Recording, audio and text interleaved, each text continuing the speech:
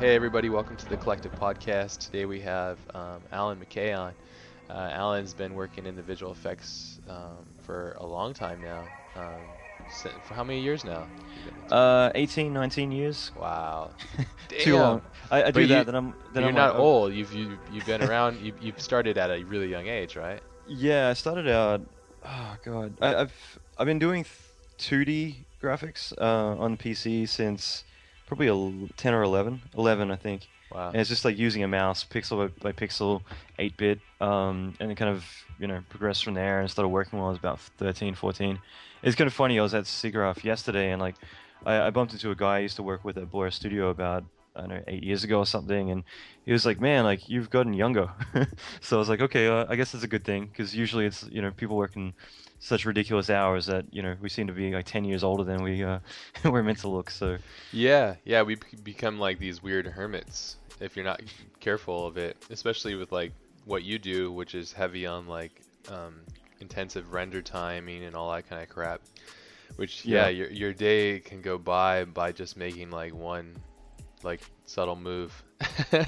yeah, that's the big trick is trying to find the best way to be efficient with timing, and it isn't. It's more about like that's why I kind of figure it's better to have like the more computer power you got, the better, because then you can juggle multiple things. If you got multiple shots going, you're never ever twiddling your thumbs.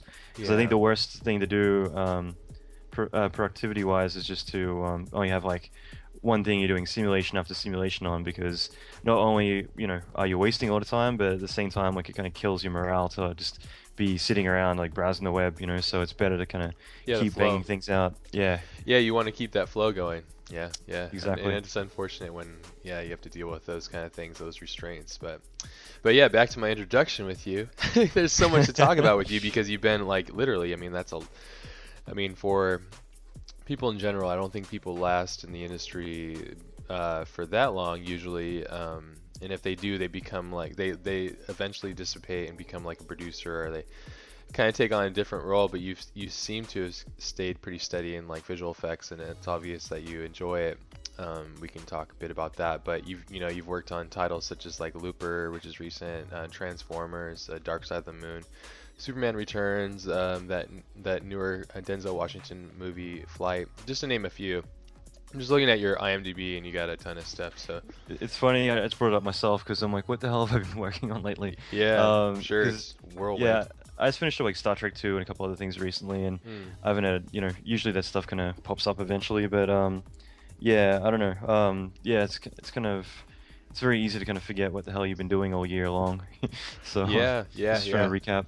Yeah, it's gonna be cool to talk to you about how you kind of balance things out and sacrifices that you make to do what you do. And Sure. you had a he had a he had a link. I'm gonna post it up in the podcast as well.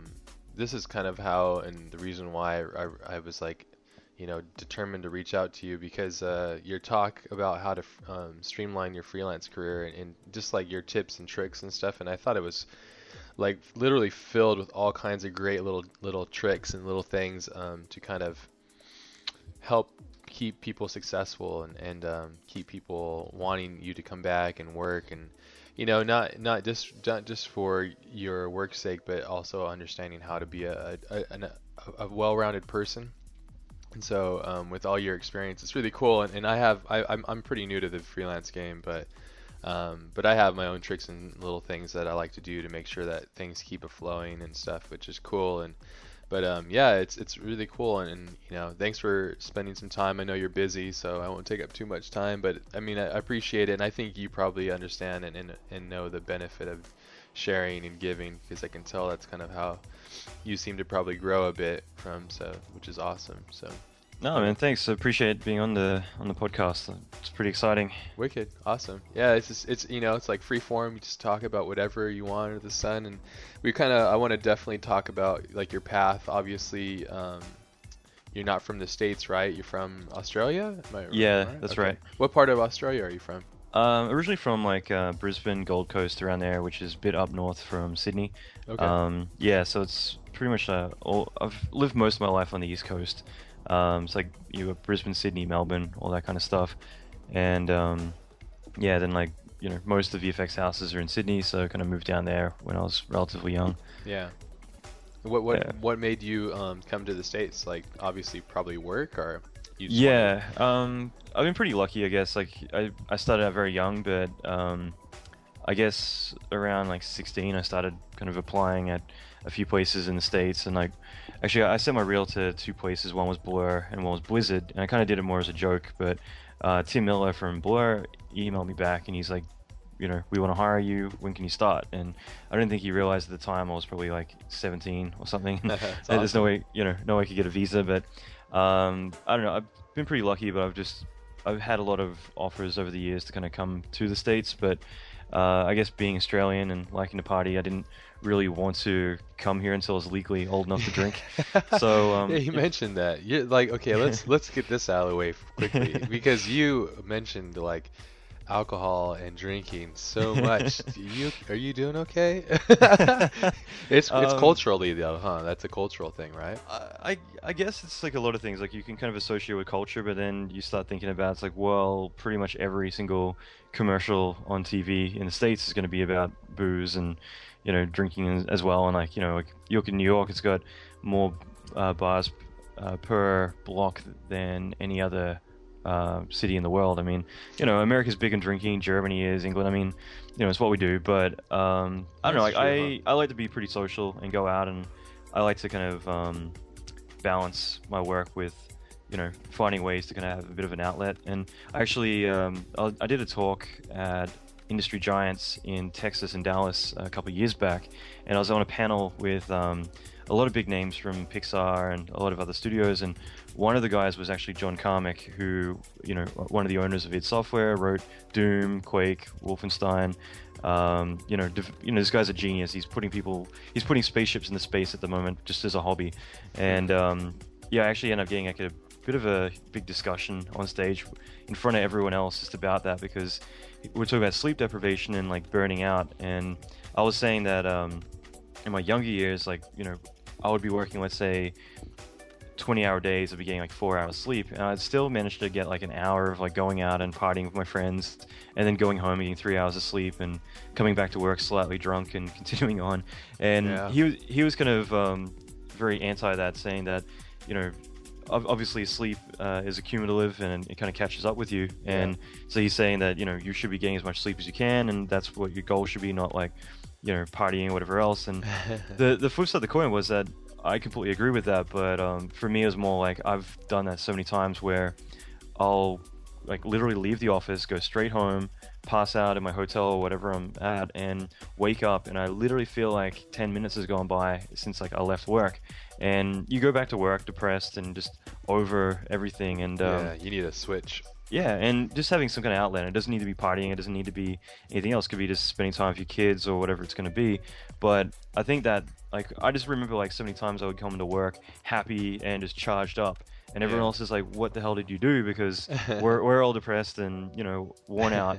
Yeah. And so that was just funny, just being in his big argument with a guy who's like clearly a lot more intelligent than I am. And so but obviously he's experienced the same things I have. Yeah, But we all have different systems in the way that yeah, we do the things that we do, you know. Everybody's but body operates differently. yeah, I just think it's it is important to have a bit of a distraction. But yeah, I mean, yeah, I do like to go out. I like to be pretty social, and it's also a good way to kind of find a good way to network and do everything else, like going to Cigarette or other places. You have a beer with some people and do your thing, and yeah, it's just a good social way to get together and forget about work and stress for a little while. Yeah, so when you're out and about, you usually do it with other industry professionals or you use it just like people in general?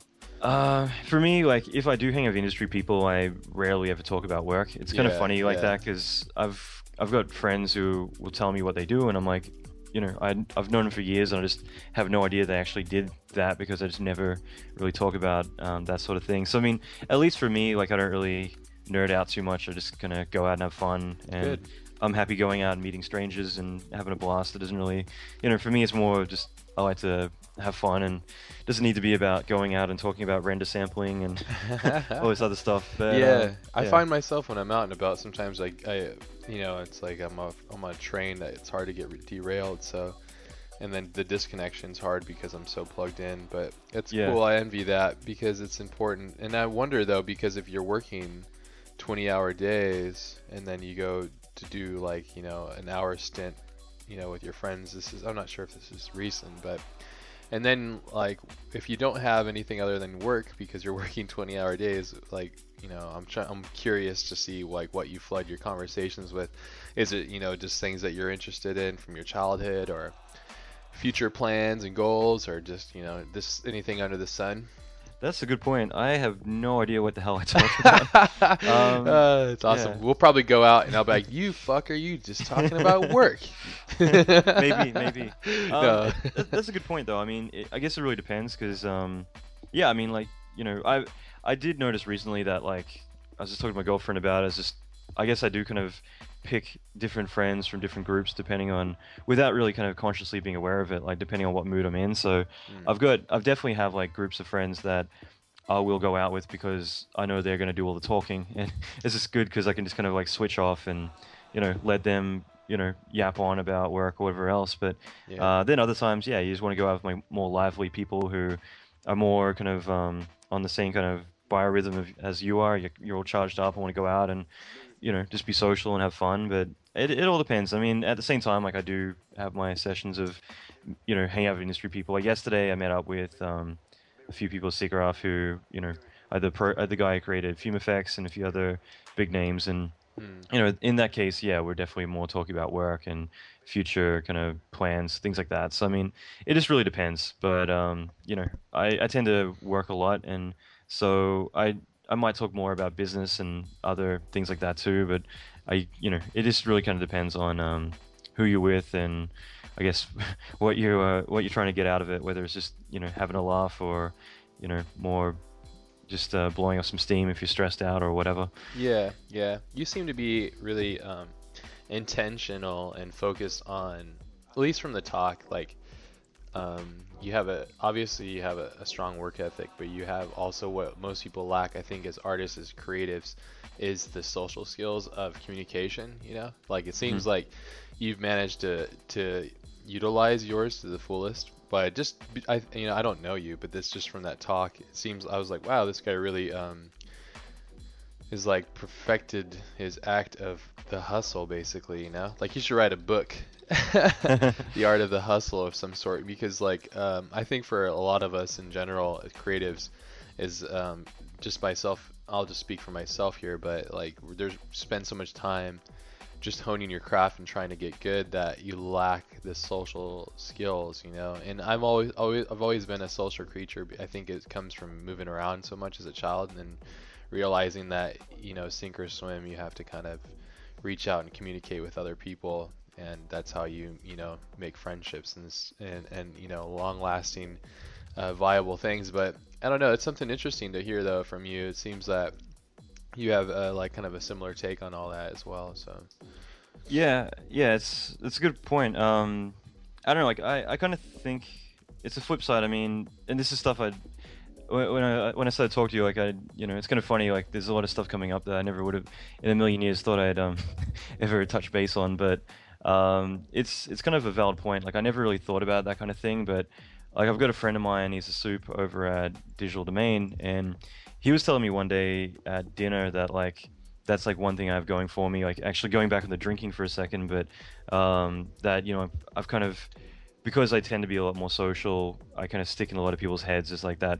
party guy, or that guy goes out and is fun to be around. So his words, not mine, but yeah, his way of seeing it was that I probably do get a lot of studios will probably think of me when they think of working like on a new project, because they're like, oh, he's really fun to have around, so we'll bring him back. And that was something that like I don't necessarily agree with, but it's kind of interesting to hear that from someone else's perspective, that that's kind of why that having being that doing that stuff on the side benefits you in your work path. But yeah, I mean, in a way, I think it is beneficial. Like the more, it's just like anything. It's just like a muscle you got to work. But like getting more confident or better with people, it definitely kind of helps you. And again, going back on the SIGGRAPH, I was explaining this to someone yesterday because we walked past the job booth, and someone I was with was saying that was my girlfriend, just so she doesn't kick my ass later for not pointing out who it was. But she was saying that she'd probably be really shy in all the interviews if she ever did something like that. And one point I brought up was that I have a lot of friends who are super talented and work at a lot of bigger studios, and they usually go to job fairs and actually participate in interviews. And it's not actually to get a job; it's just purely because they want to get better at being interviewed. So in a way, it's kind of like a good exercise for them to actually be put on the spot and go through the interview process, just so that way they become more comfortable with it. Because a lot of people, when they are kind of like literally in a seat being interviewed and told like, tell me why we should hire you, they freeze up. And it's kind of, you got to kind of get in the right mentality where you don't feel, you feel a lot more relaxed and you don't feel like you're going to freeze and choke, you know what I mean? So there's a Yeah, lot of, it's there's weird definitely why a that benefit is, for huh? it. Why do you think that is? Why do you think people do that? Like, I Ah, think we all have it within us, but we make a choice. It's like a mental shift. Like yeah. you've spoke into like publicly into crowds too, so you have a decent amount of miles, I imagine. Yeah, I guess everyone does for different reasons, and another thing I was saying to someone the other day was that we're talking about arguments, and I was like, yeah, that's the one thing I actually suck at is like, if I think I'm pretty confident when it comes to talking, but like if I had an argument with someone, I'm like, that's where I choke and can't think of anything good to kind of scream back about. But no, I don't know, like I think for everyone it's different, and it's just it's more just the fact that you've got to kind of internalize and try and look for information, but at the same time, like you got someone there, so it's kind of like it's just harder to kind of subconsciously think and process information when you're on the spot. It's the same thing with a lot of things, like people working under pressure. I've seen people who like work better and more efficient because they've suddenly got like a reason to really push themselves, whereas other people just shut down and they can't function. And I think that everyone just kind of handles things differently. Yeah. So yeah, but I think that I definitely think that yeah, some people can be really shy, and it can work really against them, and then other people can be really outgoing and confident, and that also can be negative because it's very easy, I think, especially in this industry where we all are artists, and there is like I think everyone has a little bit of an ego, but I think that obviously some people have a massive ego, and Mm. there's just It's it's very counterproductive. Yeah. well, yeah, and it's very easy to come off like if you don't watch out, like you don't want to undersell yourself. Like I try and be humble in a way. Like I don't want to tell, like I don't want to ever say like I'm really great at something. I'd rather let my work speak for itself, Yeah, and you let the you know, world judge you on that one. Yeah. Yeah. well, yeah, and 9 times out of 10, there's going to be, there's always plenty of people better than me. So I made that realization early on. Is like, don't try and be the best at something because there's always someone better. Just be the best that you can be. Yeah. Good But at the point. same time, like, yeah, there's definitely, there's a risk of coming off cocky if you kind of come in and tell everyone like you're gonna rock it and you're gonna save the day. Then that's obviously gonna be the complete polar opposite of being too shy or whatever. Yeah, the scary thing with doing that for anybody that does that is that you have some enormous shoes to fill because everybody has different expectations and some have really enormous expectations, especially on themselves, and Mm. therefore they expect you to be just as good, if not better. So if you don't deliver, it's like a huge letdown. It's like there's that saying that I try to do is like with clients, I think it's under promise and over deliver. I think the same thing you should do with like the way you present yourself, like don't say that you're this person, let people judge you.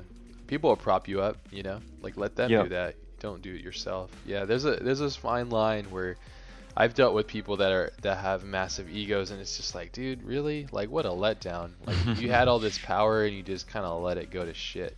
And Yeah. that's a bummer because like it shows that that person to me is weak, you know, like there's a huge weakness, when people let their identity get in the way of their actual work. It's like most of the time, especially with the things that we do, we're not like athletes and we're not using our physical body, we're like using our minds. Mm. And so it's like it's not you that I like your art and your work, not you personally, So it's like sometimes people get caught up in like the details, the nitty-gritty of that, where I think they think that they're identified with their art, so to speak, like as a person, whereas it's not really them. I don't know.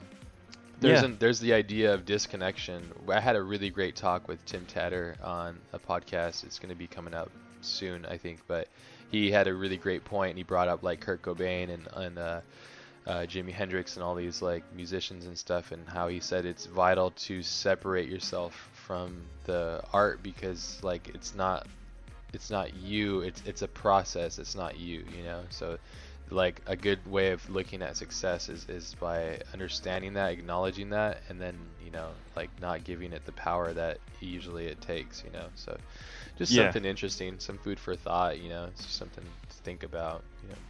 I agree. Yeah, Yeah, it's and always trying to figure out that puzzle, you know. It's always something going on, trying to figure it out. yeah, no, I agree. And I think that yeah, you're right. There is a fine line, and like, at the end of the day, like what we do, like we're not curing cancer. We're not, Yeah, exactly. Yeah. it's It's easy to get lost in thinking that we do. yeah, like, and that's just Yeah, it. You can kind of let your job consume you, and like this is a very demanding industry that we work in, and I incredibly. think, yeah, and I think that there's a lot of benefits to, like I think that you can actually make this job benefit you. Like you can use it to travel the world. You can use it to, get a lot of freedom. You can work your ass off like 6 months of the year and like really like push yourself, but then, use that as a chance to then be like, okay, now I can take some time off and do what I want. Especially with freelancing, you can kind of pick and choose your projects, and you can kind of schedule them around your life a bit more as well. So I mean, you can definitely make it work for you, but at the Yeah. same time, like, rather than being making it kind of consume you and eat your life up, but at the same time, like it's just a matter of kind of finding that balance, and not trying to take it too seriously. Yeah, yeah, exactly. It literally is a daily juggling, balancing act, you know. And the guys that are really good at that, I noticed, are able to like maintain all those different things. Usually they have like a family or something that they have as an outlet that they love, you know, or like, you know, some kind of hobby or sport or something to let the out like have a nice solid outlet, um, and then other things, you know, like they're able to establish themselves properly. I don't know. There's lots of things that make a good person, a good freelance person. But I also like another reason why I started this podcast, and it would be great to talk to you about this. Is I was kind of just emotionally kind of like a bit pissed off when all this stuff happened with like Rhythm and Hughes and like you know, I don't know all the story, but it was just I just felt like there was no voice really in the creative, like in this realm, and I felt like it was kind of important for somebody to kind of speak up about like the do's and don'ts, and just some you know, pointers and stuff for up and coming artists and people that are trying to figure out how to make it, you know, in the industry, because it's obvious there's no like path, you know, for everybody. But um, what I'm getting at here is it'd be cool to hear from you, kind of like advice for younger designers or visual effects artists and stuff, how to kind of help prevent those things, because I think a lot of the reason why, in my opinion, is why that shit kind of happens is that artists are investing themselves creatively and usually are willing to sacrifice, myself included, willing to sacrifice certain things for that freedom, and therefore like people will abuse that, whether it be, you know, over time and all that kind of stuff. And so I wanted to hear what you thought about some of those things, like kind of things that we could do to help fix the situation maybe, or, you know, amend kind of issues that could be easily avoided, you know. So yeah, so what do you think about that stuff, like all this madness that's happening right now? Um, I guess it's such a that actually is such a huge subject, and like I've got a lot of friends who have been kind of like following that a lot more, and I've kind of, I don't know, it's kind of funny because I've worked on a few projects more recently where there's always been like that one person in the room who like really just fixates on like every single thing happening in the industry, and like Mm, all they're doing is like they're just Mr. Negative though, and like being like, that's a man, like bummer. this is screwed, and like, the world's coming to an end. It's all going to Vancouver. It's all being outsourced here. Like, damn those people. And the thing is that like it gets to the point where that person is like the one person you don't want in the room because they're just like literally Sucking bringing the everyone life out. down. Yeah. Yeah, and like obviously right now it is a bit of a scary time just because um I want to make this clear. I'm not like that at all. no, no, no, not at Okay, all. yeah, because I mean, look at me. I'm in San Diego. I'm obviously optimistic. So No, like I just mean like as in like having this one sourpuss of a person who's yeah, just like that's just you know shitty. Yeah, yeah. but you can tell that that's just their personality type, and that's the thing is that there's one guy in particular I was working with, and he's actually a super nice guy. It's just, again, and like it's not like I say this behind his back. I'm the one who's always pointing out like, okay, you're either talking about terrorists, or you're talking about the industry sucking, or you're talking about this. Like these are the three consistent subjects that are just always going around the room from this one guy. And Mm. but that's just it. There is always some people who are a bit more. They lean towards the negativity. They're, as I said to him, it's like you're not the glass is half full or half empty. It's like the glass is wrong and the world is going to end. But Yeah. and that's why like you get on these subjects and like they're the ones who are really going to fixate on like this studio is getting out of work. This is shutting down.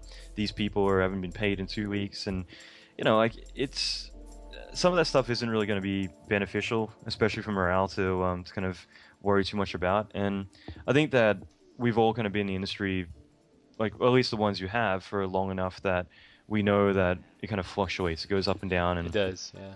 but more recently, it obviously has kind of become a bit more drastic, than it has Yeah. been in the past. But I don't think, for instance, like LA's always been the hub, and that's because all the filming gets done here. So it's Hollywood. It's kind of this big bubble, and that's kind of changed a lot over the years. And even you go back 10 years. I mean, you look at Matrix and Star Wars. Like, there's a lot of movies that are actually being shot like in Sydney or New Zealand. It's not like this is a new thing. It's just tax incentives kind of pop up for a while, then they dissipate.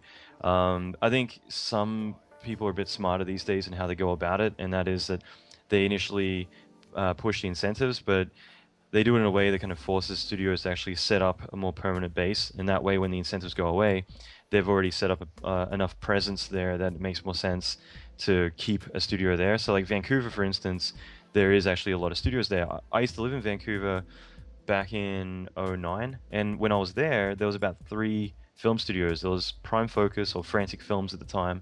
Hmm. There was Image Engine, and there was like Rainmaker, I think, or like one other one. There weren't that many places, and then literally within a year, Sony and all these other studios started like popping up, and so it is a bit different. And Hollywood North or Vancouver is definitely one of the places that's kind of like become a bit more of like the focus for a lot of the work. And you look at digital domain features, for instance, like they're more shifting gears into Vancouver now. Yeah. Um, you Speaking of know, digital domain, how did you fare out with the bankruptcy? Because I was working for them too. So. it's kind of funny. I haven't actually ever worked for DD. Ah. I've been contacted by them a lot of times, but I think the first time was for Mission Impossible 3, but back when Fincher was directing it back in 2003 or Yeah. 2002. Okay. But I don't know. It's just kind of funny because like I just never got around to working for them, and in more recent years, it's like because they're a big enough place, like if you work for them, you have to switch your visa over to them, and I just don't want to go through the headache. But Yeah, it's a lot of work. You don't have U.S. citizenship yet? no, no, Wow. yeah, What a pain in the ass, huh? I got to fly back to Australia in 2 weeks to renew my visa, so it's Oh man. it's good. It's a good excuse to go home. So Yeah, go see your family, I'm sure, yeah. yeah, I haven't been back in a long time, so Oh, that's should good be fun. then. That'll be a good Yeah. thing then. Hopefully, sometimes family sucks to be around all that madness, but it seems like you probably are due for a visit. Yeah, I think people are gonna get mad if I don't come back soon. So yeah, That's good. but DD, I mean, yeah, I spoke to one of the supervisors yesterday, and like the way it sounded like as if like DD Features was gone, and like it's not at all. Like they're still around. They're just kind of going through a bit more of a transitional phase, Yeah, they're and owned by a different company now, so yeah, totally so different entity. I thought you you had said you'd work for them, and then I was just gonna ask you because yeah, the uh, lawsuit and all that stuff. So I've got a lot of friends there, and like I hang out with all the guys there. I used to go to all the parties back when of they course still you did. existed. Of course you did. um, but yeah, it's funny. Like even recently, I got emailed by DD Commercials, and I was so busy that I didn't reply, and they sent me another email which I haven't even read yet. I saw the subject heading, but I was mega stressed and didn't get around to even reading it. But it was kind of like I think the email said, "Can you multitask?" And it was like obviously in relation to the fact that I hadn't gone back to the first email. So I was like, okay, that's kind of ballsy, but yeah, they're a great studio. I really love their work. I just never got around to working with them, and it's a bit of a shame. Yeah. But like it is kind of like that's where the industry is now. That it's more. A lot of people freak out about all the jobs and everything has not much work around. But if you really Yeah, look at it, if you're it's good. mainly Yeah. well, it's mainly just the big studios, and they're the ones who kind of started out a lot younger, and in the early days there was a lot, essentially their overhead is a lot more, and Yeah, of their course. their Tons of pipeline money to is. make those things move, man. Tons of money. And then you look at a lot of the smaller studios, they're able to do the same amount of work, just more out of the box, and it's just for a lot cheaper. So I mean, when I was at ILM, I used to walk around, and like literally just because prior to going to ILM, I owned my own studio in Australia, and so I kind of still had my head in like producing shows and budgeting shows, and I was just kind of in awe at like how they could afford to do these movies because like Yeah. they had two massive buildings and maybe like three or four features going at that time, and they'd have like PR departments and like all these massive amounts of people. And it's just Infrastructure, yeah. yeah, Crazy and amounts, yeah. it's just like how much money you're burning through every day and like how much is profit. Yeah, So you're yeah, you're you're a bit keen on being smart with your money, I imagine too. Are you aiming to like make your own company, or are you like being like liquid in form and just kind of cruising um, around and enjoying, because you work for companies like Blur and stuff, yeah, right? I had my own company. We had about 30 people, and we're doing really well. And I was still, I think, 26 at the time. Jeez. Yeah, You're only a so year older than me though. You're 82, right? So yeah, that's you're right. 31? Yeah, Okay, yeah. cool. So I'm old in spirit. Yeah, Uh, young guy though. Damn. Yeah. yeah. So yeah. What was it? I basically closed that shop down just because it got to the point where I kind of realized like the way things are going, they're actually going really well, Mm. and I just realized that I'd probably be ended up doing it the rest of my life if I kept it going. And it's also, I think if you have a VFX studio, it has to be a certain size before you could really ever look at selling it. Otherwise, it's really you're the face of it, and the client's coming to you. So it's not like if you get Joe Blow to take it over, they're gonna be able to maintain those relationships. So Yeah. I ended up. It was a hard decision, but I ended up closing the company and going to ILM and working out there. And it's I enjoyed doing that just because I wanted to enjoy the rest of my 20s and then kind of look at it again down the line. And that's kind of where I'm at now, where I've just more in the more recent months started doing that again. So I did like God of War and a few other shows, and been kind of pushing a lot of productions through a new service I'm kind of in the middle of setting up.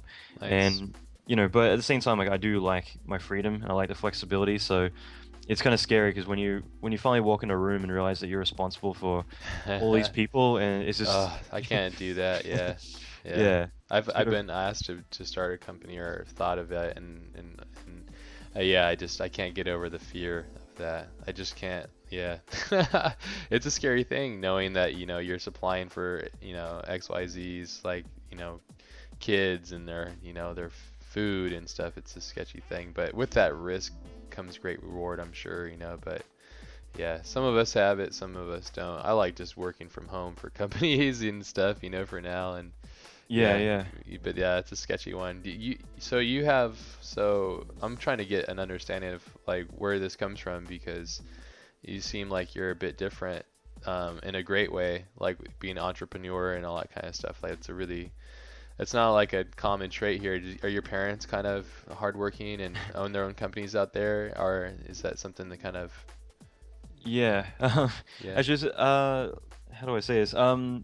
Yeah, I guess when I started out, like I only had my mom, and like we didn't have much cash, so like same? I remember when I was like 14, I started paying rent, and having to get a job just to kind of, Yeah, me too. both of us. Yeah. Well, I think it's good in a way because it kind of teaches you to be a bit more independent Yeah, earlier on. yeah, But kickstarts you. yeah, exactly. So I mean, I was always envious of those people who like, let's say when you're a bit older and you move out of home, and those people had like a big family, let's say, and like a big house, and because then you always have that security of like if you screw up, then at least you can go back home. And Yeah, do you think that's really good though? well, that's what I mean. Like for me, it's kind of me knowing if I screwed up, then I'd have nowhere to go because it's kind Yeah, of like, my mom lived in like a one bedroom small place, and it's not like, I could ever move back there. So it's kind of like, yeah, you that's gotta cool. make sure that you're able to take care of yourself and you can't fail. Yeah. And, You but got I humble mean, beginnings. That's cool. Me too, man. Same thing. Same. I have a single mom raised me. that's It's good awesome, though. man. I think it's cool, and I think it's amazing that, like I'm proud of our moms. I don't know your mom, but that's fucking awesome. I You hope know? you don't. Yeah, no, it's good. I mean, I think in a way it's kind of yeah, it's definitely it makes you actually really kind of think on your own about like how you're gonna go about everything. And Yeah. for me, like I actually quit school the second week of grade 9. Like I rarely went to school. Mm. Like I liked meeting my friends after school, but I never went. I'd always just skip school since probably like grade 5, and like Mm. it was just ridiculous. And so finally, when I did quit school and I finally made that realization that like I'm not going back, because I kept saying to myself like for months I'll go back eventually, and I think that kind of made me realize, well, I've got to do something with my life. I can't just be like a high school dropout. And I think to me that was like a pretty big pivotal point in my life where I kind of had to sit down and figure out, okay, well, I've got to do something. I got to figure out how to do it. And Yeah. I will say the one thing I feel like I did very young, which in a way kind of helped my career a lot, was I did exactly that. I was 14 years old and wanting to work in visual effects or video games, but in the US ultimately. So, having a goal of like, little kid in Australia, no internet, no anything, and, having a goal of like working in Hollywood or whatever. And this is back in the 90s when that kind of goal seemed pretty much impossible. Yeah, And yeah, yeah. It's not like so, it was today. Yeah. yeah, I think these days, I mean, So you easy. know, yeah, especially the internet just kind of changes everything. The amount of the Everything. amount of information out there. Plus, like, tools these days are a lot freaking easier to use. Yeah, Um, and it's just like, yeah, if, I always think that if kids nowadays can't make it, then you're just being completely lazy, yeah, really. yeah, Because you have things like we couldn't even dream. yeah, I agree. Podcasts like these, to hear like people, it's just like I'll give you a what? five-step program. Had uh, books, yeah, exactly. I had books to read, It's like yeah, I that's didn't it. in the beginning. I think well, we were only a year apart, and so I think you're probably what was it Star Wars? What was it that really like made you go okay? Was it Star Wars or something like that? Was it? Um, not really Star Wars, but I mean, I don't know. Like, I can't really think of a movie that I sat down and watched and I was like, I've got to go do that. But Mm, um, I don't know, like, cause I remember watching those movies and I knew there were effects or there were puppets, and like, I think definitely for a lot of people, like, I actually saw John Knoll yesterday, and like he created Photoshop obviously, and he's also one of the guys responsible for like Terminator 2 and Jurassic Park and all those movies. so And cool. yeah, and like watching those, I think that later when it all clicked, they were definitely like a huge motivation for me. Yeah. I was always obsessed with video games. Like when you have something that has like a lot of multimedia in it, so like either rendered cinematics or whatever is going to be, that would always kind of blow me away. I think the biggest thing was I came from doing a lot more traditional stuff, sculpting, painting, illustration stuff. Not as good as your work, but Uh, you know, was you but did your mom do art too? Is that kind of? she is always a very creative person. I wouldn't say she did more traditional stuff or formal Mm, stuff, but she was trying to be an actress when she was younger and did a lot of photography and camera work. So I think in a way I got a lot of my creativity from her for sure. rad. And but that's just it. Like I think one thing that got me at least to kind of move into 3D was, and I think it was always about. Sorry, I'm jumping around a bit, but No, it's fine. I think There's no order to this. well, I think it's more the process of my brain of trying to get to that point. But Sure. I Same think thing. initially doing the traditional stuff, and like I was always interested in like anything that I couldn't do is what kind of pushed me to do it. Yeah, And it's cool. and so seeing computer art, I'm like, I want to do that. Like with a mouse, painting and doing the 8-bit stuff that I'd see in some video games. Yeah. And then I remember my mom actually bought me an issue of this Australian like Photoshop magazine called Design Graphics, Okay. and that one had a review of 3D Studio 2, I think, for DOS, Mm, and so they're not 3ds Max, but like 3D Studio back in the day. And old I school. remember flicking through that and just seeing all these rendered images, and even like advertisements for Wavefront and stuff like that, which were just like all these rendered plasticky looking 3D renders. But me not understanding the process, I was like, wow, like I can't paint that. Like I wish I could. And so it kind of got. I think that helped get me intrigued because these things look so polished, and Yeah. and even though now they look so cheesy, but like at the time, things like that just I was like, I want to be able to paint that well. So Yeah. I think finally when I got into 3D, it kind of inspired me and started pushing me, and from there it's just a matter of like motivating myself and going from there. Awesome. Yeah, I remember like, do you remember the magazine Sin Effects? Yeah, yeah, Yeah. Cinefix. Yeah. Yeah. I would like I had no money, so I would save up as much money as I could and I lived in Hawaii, so like I'd go down. They didn't really have much of that stuff in Hawaii, especially because nobody really cares about that stuff out there. They'd rather go enjoy the day. And then yeah, I remember buying one of those. It was so expensive to me at the time. But yeah, at an early age too, I think I had like um, a newspaper route too. Sorry, I'm talking about Hmm. myself. I'm just like Oh, dude. it's cool to relate because we Yeah. have similar. I think that's where the hustle comes from. The science of the hustle comes from because, yeah, those dire moments when you're young. I moved out when I was about 14. So when you realize it's like, well, yeah, this is it. Like at that age, you realize like, holy shit. And so all my friends, I was about 4, 5, 6 years of development ahead. So by the time it came for them when they left high school and they left the nest, like I was already like I was like an adult. I was like, I already figured all this shit out already, for the most Yeah. part. So you get a good head start. I don't know when you eventually left, but it sounds like you probably make pretty fast moves. So reaching out to Blur and stuff at 17, you said? Yeah, Yeah. yeah. I left home at 16.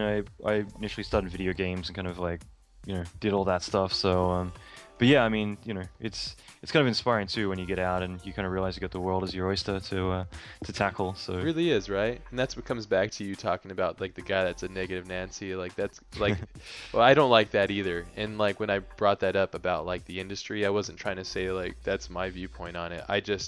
It's just for me, it's there is a lot of negativity and to kind of touch back on like when you said like all the works go into like different spots, not all of it but most of it, but I think anybody that's afraid of that stuff or worried or any of that shit, like what you should do is just make yourself really great, like take that energy and like turn it into making something really amazing for yourself. You'll never go out of work if you're great. Like maybe they'll have the pipeline go over to another place, but guys like you, guys like like George Hall, they'll fly you around. They'll fly you anywhere because like you're valuable. That's my opinion on it. Anybody that puts too much energy and time into worrying about that stuff, I think you just need to focus and spend that time and energy on making yourself amazing. So yeah, I agree. And yeah, I get what you're saying before. It's like I know for you, you're more just bringing up the fact that it is a bit of a a time where the whole industry is kind of mutating a little bit and evolving into a bit of a different kind of structure than it used to be. yeah, And yeah, that's what I was saying is like obviously there is some people who kind of like look at that in a negative way and kind of freak out, and like everyone has every right to worry about it, but I guess some people they're going to be more contagious in trying to scare everyone else, and and that's what I mean, like that. If it wasn't about the industry, they'd, I'm sure those people would find something else to do the same thing about. yeah, global Um, warming or what have yeah, you. yeah, Yeah, exactly. yeah. It's like, dude, yeah. But that's just personality types. I think there's different personality A types. bird flew into my window. It's 2012. Like the Yeah. world's gonna end. Yeah. But yeah, that's just it. Like I think that it's just a matter of, and I think with everything, it's just a matter of kind of finding a way to make it work for you. Yeah. And it's just a matter of really kind of looking at the situation, and like if you're a single, then like why don't you use it as a chance to see the world and like go and take a job in another country for a little bit Yeah, and do some freelance absolutely. work or whatever. Yeah. Like you can get some life experience that way. I mean, when I was 17, I got offered to go work on like a stereoscopic feature film in Portugal of all places, and it was in Madeira, which is a little island just off of Portugal, and I kind of regret that because like I ended up not doing it because my visa was taking forever, so I ended up like just taking a What job a in Melbourne. drag. Yeah, but I remember like looking at this documentary on the place, like on that exact island, Ugh. years later. I was just like, oh man, like that would have like my life would be a very different life having gone there. But Yeah, you know, yeah. Regrets, regrets. But I mean, you'd probably travel a bit now. You don't have kids right now, right? no, yeah, It's, this has actually been the longest I've actually stayed put because there was a while where like I was averaging maybe a couple of countries a month. I was just jumping around a wow. lot, Crazy. and I've been in the How was States. that? Where have you been? Usually the same places because I mean it's only been in the more recent years I've kind of started to appreciate life a bit more and do things for fun. Hmm. But before it'd be more like okay, well, I'll go to New York, I'll do a gig there. I'll go to LA, I'll go to Vancouver or Berlin or New Zealand or this or that. So Awesome. it was always fun, but it was always more the major cities where all the work is. Yeah. And now it's more like, okay, screw it, I'm going to Maui or I'm going to go Yeah, somewhere, yeah. you know. You Yeah, so should. I mean, You should go to yeah, Kauai though. If you go to Hawaii, you should go to I was Kauai. going to ask which island. Yeah. Well, I lived there. I grew up and I lived in Maui and Oahu and the Big Island. But I just recently went back when I turned 30. I went back to Kauai and hiked around the island for a week. It was amazing. So yeah, if I refer anybody like, at our age too, like if you want to get an amazing experience, yeah, that's definitely you should Well, definitely go out there. the first time I actually went to Maui, I was actually going for a wedding. One of my friends, he was animator, I think, at Frantic Films in Vancouver. So Yeah. like it's kind of fun because like all my friends were like Canadian buddies I hadn't seen in a long time, and Mm. so went out like a bunch of the VFX soups and everyone else, and we all met up there and partied, and it was kind of fun to actually just catch up with like all these guys I used to work with and good friends with, and kind of like in a different remote location Yeah. than cold Vancouver. Different setting. Yeah, different setting. Yeah. Yeah, It's so cool. and it's good. You go snorkeling, do a bunch of stuff, and Eat some and good come food. come back to work all recharged like a week later and tackle it all over again. So Yeah, it never ends. But yeah, it yeah, just depends on what you want. The more I realize it too with this stuff is the more I realize that it's all about your choices. The choices that you make that define you to how you figure out what you're gonna do and stuff. So like you were saying, like if your advice for anybody that's like single and talented, like I would advise that completely too. Go out and travel. Because yeah, you don't know when you're going to get that experience again, or you might find the love of your life and then make kids and then not be able to do it, and so you never yeah. know, and being always wondering, like, I wonder what that would have been like. Well, you only live once, and Yeah, it's one of those things that like it's. I was talking with a buddy of mine. Have you heard of the program TerraGen?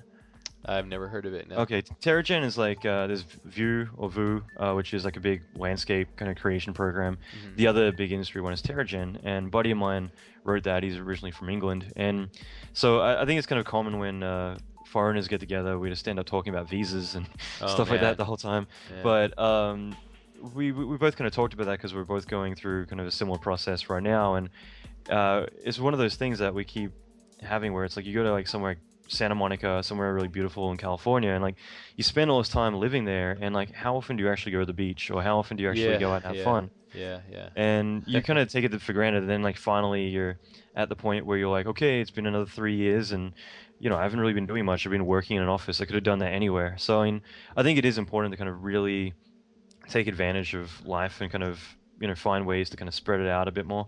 And I mean, I think I'm working from home at the moment, which has been kind of fun. I've been juggling like 4 projects at the same time, and it's a bit of stress, but it also means Yeah. that like if I go out for lunch, I can be like, well, let's go to like some nice rooftop bar overlooking the beach, have a few drinks and chill out, and then come back to work. And like having that freedom to kind of detach for a little bit. And even this morning, like I was going to go do the Santa Monica steps and have breakfast, and it's just having you can kind of cram in a lot more into your life. Yeah. Just having like an hour or two away from things, you can just make the most of it. And instead of you sitting on a couch, you could be out, going for a hike or something fun. And that's something that weeks later you're still looking back at like, wow, that was really cool.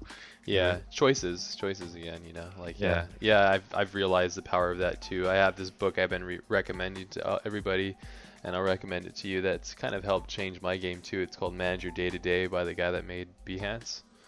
Oh yeah. I should talk to them. I'm plugging the shit out of that book. So.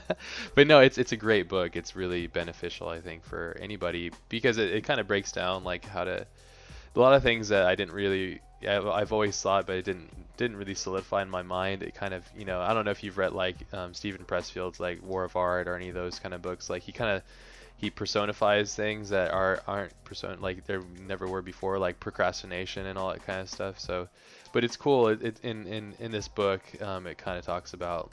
I mean, what I took from it is about like choices and making the right choices, and so that you can enjoy your life, but also enjoy your work and keep the flow going.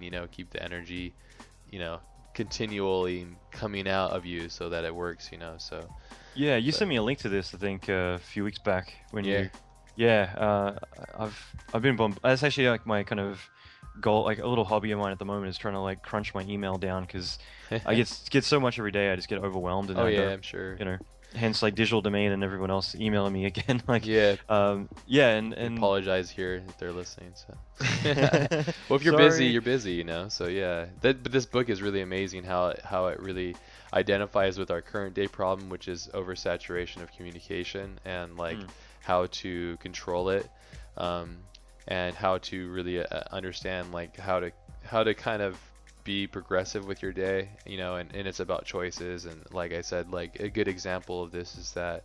Um, like start your day off with no emails, don't even check your phone, and then just do something for yourself for the beginning of the day, like the first hour or 30 minutes or whatever it is, just something selfish for yourself. yeah. Because, as you know, it's like years go by and you're like, whoa, what happened? And all of a sudden, you have nothing to show for yourself other than like other people's work. And sometimes that's cool if you're working with people that you really dig and you have a lot of freedom and you feel like you're contributing to the pot. But not everybody's situation is like that. And especially in the 3D and visual effects community, you become like a bit of a cog in the wheel. Like, oh, I did this smoke sim on this thing and then that was it. It's like Mm. it's not like you're making something or following your potential, you know. So this book is kind of cool where it reminded me at least that like that's right. That's the reason why I did any of this stuff is because I wanted to express my ideas and my thoughts. I wanted to work with people, but I wanted to express my ideas and stuff. And so then I realized that that's my own path. But it's cool. There's a cool structure that has with that. You got a lot. I'll just text message you. I guess it's the Uh, probably best way to send you something. But yeah, it's kind of funny. Well, I'll what you brought up about like kind of structuring your day actually is a really good point. But I'll just say real quick that I just realized that I guess when you did tell me about it, I clicked through it and I actually bought the book already because I just saw it again. I'm like, I'll get the ebook, and it says you already purchased this on July 1st. So I already have it. I'll have to have a read through it later today. yeah, it's an But easy, actually, fast book. I finished it in like 2 days. So awesome. Well, yeah, that's the one thing I'm doing right now is like just because I started working from home again, it's there's I think the most important thing is that yeah, structuring your day, and at least for me, like I don't have enough time in my day to get even 20% of what I actually try to get done yeah, out. So like is that you know self-induced? Because I have the same problem. um it's kind of become like a big fascination of mine is trying to how to optimize my day, and I do kind of tend to outsource a lot of stuff that I can do these days too. Like, I'm a big fan of delegation, so even stuff and like I'll get in like kind of arguments with people about this because I've got friends or whatever that will be like, oh, you're lazy, you get someone to clean your house, let's say, but there's a lot of things that I find that will eat up my day, and that at the end of the time like I can either focus on my work and get this done or I can spend like 2 hours doing this other thing that isn't really going to benefit me too much but needs to get done. Yeah, And so I'm a very big fan of trying to find we what I value can. time. Yeah, Yeah, exactly, and trying to find what are the things that I enjoy doing, what are the things I have to do, and especially what are the things that don't require me necessarily to do. So things like my bills or just other random things I need to chase up, and like whether I can actually pay someone else to do that sort of thing. And it's purely because whether I do it, whether they do it, it's not going to reflect on me. It's more about that way. If I pay someone, let's say $20 to go do something, and during that time I go and work, I'm going to make more money. So if you start to yeah, value how yeah. much your time's worth, then you can start to kind of really balance out like where your time should go. Yeah, And yeah. People that think that you're being lazy, I don't think they understand what the value of time is, you know. Yeah, I remember when I first bought my house, I was gonna be like all into gardening, do all the yard work, and then I was like, reality slapped me in the face. I was like, I gotta go make money, I gotta go do jobs, you know. And by the time I knew it, the grass died, and then I was like, shit, I gotta go hire somebody. And it just made me realize like, okay, I might want to do that just because it would be fun, like therapeutic, but at the same time, like I can't do everything, and so it's okay to say no to like getting things done. Like, it's okay to have to pay somebody to help me here, So yeah, that's just valuing time, which is good. I think it's important, I think people that don't do that are selling themselves short. I think they're not able to understand like what their pure potential is, you know. So that's smart, you know. That's a smart way of doing it. I had Vitaly on, and he had some really amazing things about the way that he manages his day to day, and kind of how he's managed to get himself where he is now. And it's actually, it all comes down to really successful people understand, you know, the value of their time, you know. Yeah, and on the flip side too, like you know, obviously there is things that are therapeutic or hobbies and things. So, I mean, you know, if it's something that you enjoy, actually, there's entrepreneur Evan Pagan who does a lot of uh, marketing and sales, and he's one of the top guys out there for that sort of thing. And he actually talked a bit about that once, basically saying that, you know, if you like going and doing the groceries and you like doing the gardening, let's say, then that's something you should go and do yourself. But it's stuff that if you just find it's something you have to do and it's going to take an hour of your time, then, you know, why should you do that when someone else could, you know, necessarily do that? And like, it's kind of funny because there is websites now like TaskRabbit, just got introduced to LA recently, and that is like this service where you can actually put out like, I need to get my dry cleaning picked up or whatever, and you can assign a courier and they'll go and do that. They all work for TaskRabbit. Yeah. And it's kind of getting that point, I think, where these days, like, we don't have enough time. Like, it's not like before where, you know, people would go about their day and they had a very small portion of things to do. Like, we're all very busy. And what you're saying before about like email and kind of like waiting for, you know, the right times to do it, like, I completely agree. Yeah. I try and really structure my day, and right now I'm kind of trying to find my flow again, just working at home and everything else. And Is it you were working at like a studio prior?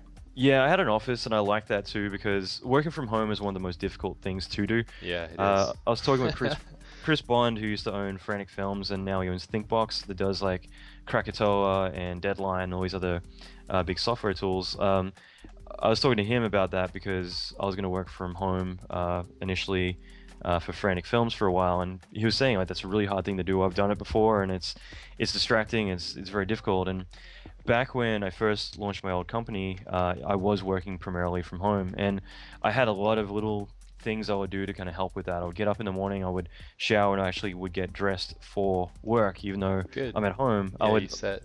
yeah, and going out, even just getting breakfast, that would kind of be my getting breakfast and then going to work. So when I come back in, I'm at work. There is no like going playing some video games at 3 o'clock or whatever you're gonna do. Yeah. It's like you're at work and you have your responsibilities, your goals, and you got to get through them. And right now it's a bit different. Like I'm going out to the gym or to the pool, or you know, hanging out by the beach a bit during the day and enjoying a bit of flexibility there. But it's still a matter of like you still need to hit all your goals and get a lot done. And I think the biggest thing for me is like in the morning having a morning routine. And I agree with that about email. Like I will avoid email to a certain amount of time, because all it's going to do is it's going to, especially if it's something that's like a big emergency, it's going to Fire you up.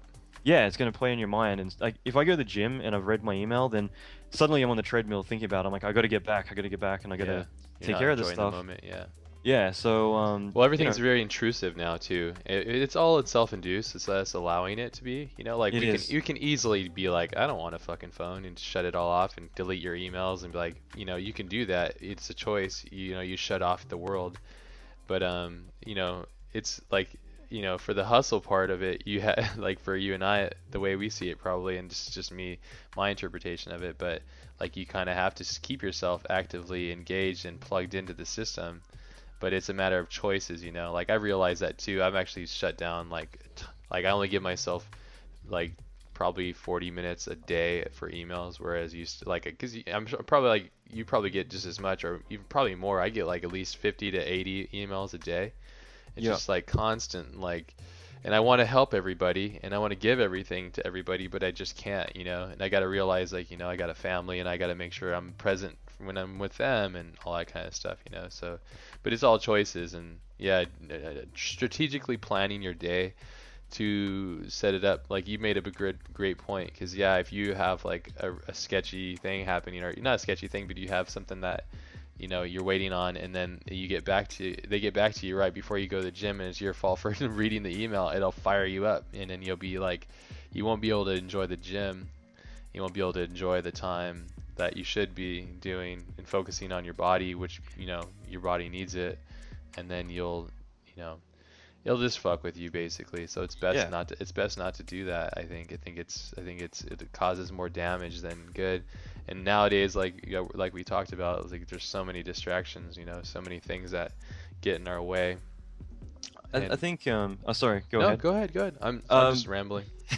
well, I mean, I think that you go back 10 years ago, having the ability to multitask and having the ability to get email on your phone and all these other things meant that suddenly you have access to all this stuff, and it's really beneficial. And I think now it's actually going the reverse, where Yeah, it is, huh? multitasking is far too distracting. There's like actually programs out there like Time Rescue, Mm. or Rescue Time, I think it's called, which you can basically set, I'm going to work for 3 hours, and it actually will block internet access. It'll block like everything unless they're specific work-related websites that you actually set up in the thing, Mm. and it'll basically prevent you from doing all these distractive things. And it's kind of Funny, we stupid. need that. Yeah. Yeah, it's stupid that you actually need to actually buy software to stop you from that.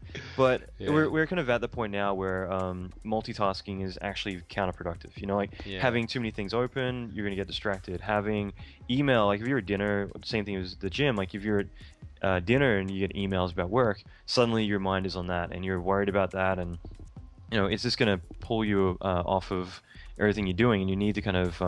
I think it's better, like I said, to structure your day. And like I've already done this today. I've been like, okay, I'm gonna talk to you. I'm gonna then go and do a couple of things, and it's like 3 hours on this project, 1 hour for this, then 3 hours for that, and at least that way it's like, at least for me, I know all my faults pretty well, and one is that I'll always kind of prioritize like work or other things as being more important than, let's say, cleaning the house or paying a bill or whatever. And Yeah. the thing is, those small things tend to accumulate over time. Yes.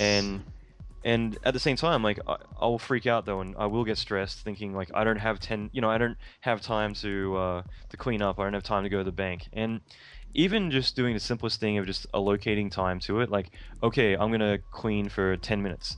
If Yeah. you just set like a timer and do it that way, you've mentally kind of been like, okay, well, it's taking 10 minutes. It's all it's going to do. So now, 10 minutes isn't long. I can consciously put that time aside to do it.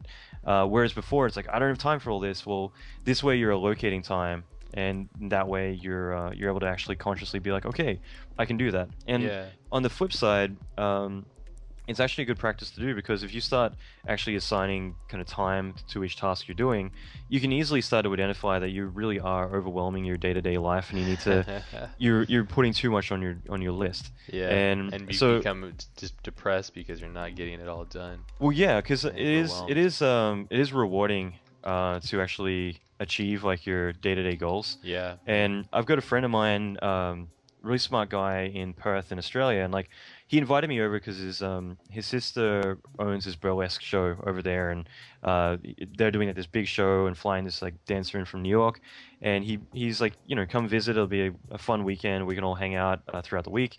So I end up staying at his place, and he had this big whiteboard with like a graph on the whiteboard. I asked him like, what the hell is that? And that was actually his kind of like success chart of like what he had set out for every day. So he would set his day-to-day goals, and he would basically have to mark his progress. Like if he achieved everything he intended to do that day, then he can kind of mark it up. But if he didn't achieve everything, in other words, if he was putting too much on his list and not getting through it all, then the progress chart would go down. And obviously he needs to keep a consistency. So in other words, it was forcing. Taskmaster. Yeah. Yeah, but it was such an interesting thing to look at, because I mean, in a way, it is very motivational to know that you are progressing and getting everything that you set out to achieve done. And at the same time, this way you can see that, like, okay, well, obviously I'm putting too much on my list if I can't get this done. And the real kind of key thing about this is not about like whether or not you're getting stuff done. It really kind of forces you to be like, okay, well, if I'm going to have this much time in a day to get my tasks done, which are the important ones? So some of the ones that you might think are kind of important, but they're actually, in hindsight, not actually that important at all. This will force you to kind of really just focus on the ones that you're happy to achieve, and that way, you're actually getting the things that count done, and you can kind of continue to really prioritize and put time aside for the small stuff later on. But instead of like focusing on a bunch of stuff that really isn't going to matter, like if you have a bunch of emails that can wait till later in the week, then it's easy to push that back. And like Yeah. one thing I started looking at in terms of email optimization in the past 2 weeks, one thing was like with me is I'm terrible at keeping track of my email. So there's an app called Boomerang which plugs into your Gmail, and it allows me to set like um, basically hide this email and then remind me, in a set amount of time. So it meant that I could Cool. actually start grouping my email. So if I had stuff that was really pressing, I can reply to that right away. If I have stuff that's more like personal emails that someone's asked me, like, how do you do this or whatever, I could say, okay, well, Thursdays at 4 p.m., I'm going to put an hour aside and reply to like all the email I've gotten throughout the week. So I just need to set that to remind me at 4 p.m. And it's not like it sits in my inbox, it actually disappears. So that way I get the satisfaction of like not having a cluttered inbox. That's And cool. Boomerang yeah, is called? yeah, it's called Boomerang, and What's then the it'll setup? plug. Was it a long time to set that up? That's my fear It, too, is I just don't have it time for the email. I don't have time to set up another It application. it took, it took like 30 seconds, and it plugs Oh, okay. directly into Gmail. Mm. So it took less than 30 seconds, honestly, and it plugs directly into Gmail. Like you just got to put in your Gmail login password basically, and it just pops up as like a extension for it. Okay. And the cool thing is that like let's say you send an invoice to someone, you could set this to remind you in 2 weeks' time if they haven't responded or whatever, and that way. If someone hasn't responded, you can follow up again. And the cool thing was, I started doing. I was working on Metallica's new movie the past couple of weeks, and I kept having to upload to Dropbox like all these new render passes, and some of the passes would take like 2 hours to send. Yeah. So what I end up doing, just that way, it's not like I have all these things kind of in the back of my mind. I would write the email, I'd have like the links all set up and Awesome. everything, Yeah. and it would say like 2 hours till the upload's done. So I'd set the email to send 2 hours from now. That's rad. That's cool. And that way the email will send later, and I don't need to worry about it. It's like another thing that I can forget about Yeah, and it's just like focus having an on. assistant without having an assistant. Exactly. Yeah. And so just little things like that just mean that you can start scheduling and automating your life. And you're right. For me, if even just updating a website, if it's too much work to do, it just kind of falls into a pile of like, I'll get around to it. Yeah. So, you just want like fire and forget kind of actions.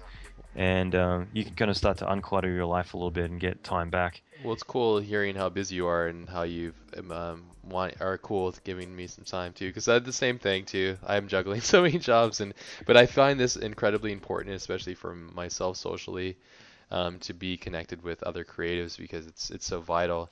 I was gonna ask you too. I have an app that I use for like my invoicing and all like time control and everything. It's been actually an amazing app. I recommend it all the time to everybody that does freelance, but it's called Harvest. Do you use a Harvest? It's funny, I never have used any invoice generators ever, and in the past week I started to just because I just end up spending so much time on Google Docs and having to generate PDFs and Oh, do it's all that so stuff. fast, dude. So Yeah, fast. It's like you so can just duplicate one, boom, boom, set it up, and then it has like automatic like reminders and like keeps your whole year thing together so you can just print it out and give it to your like accountant. It's amazing.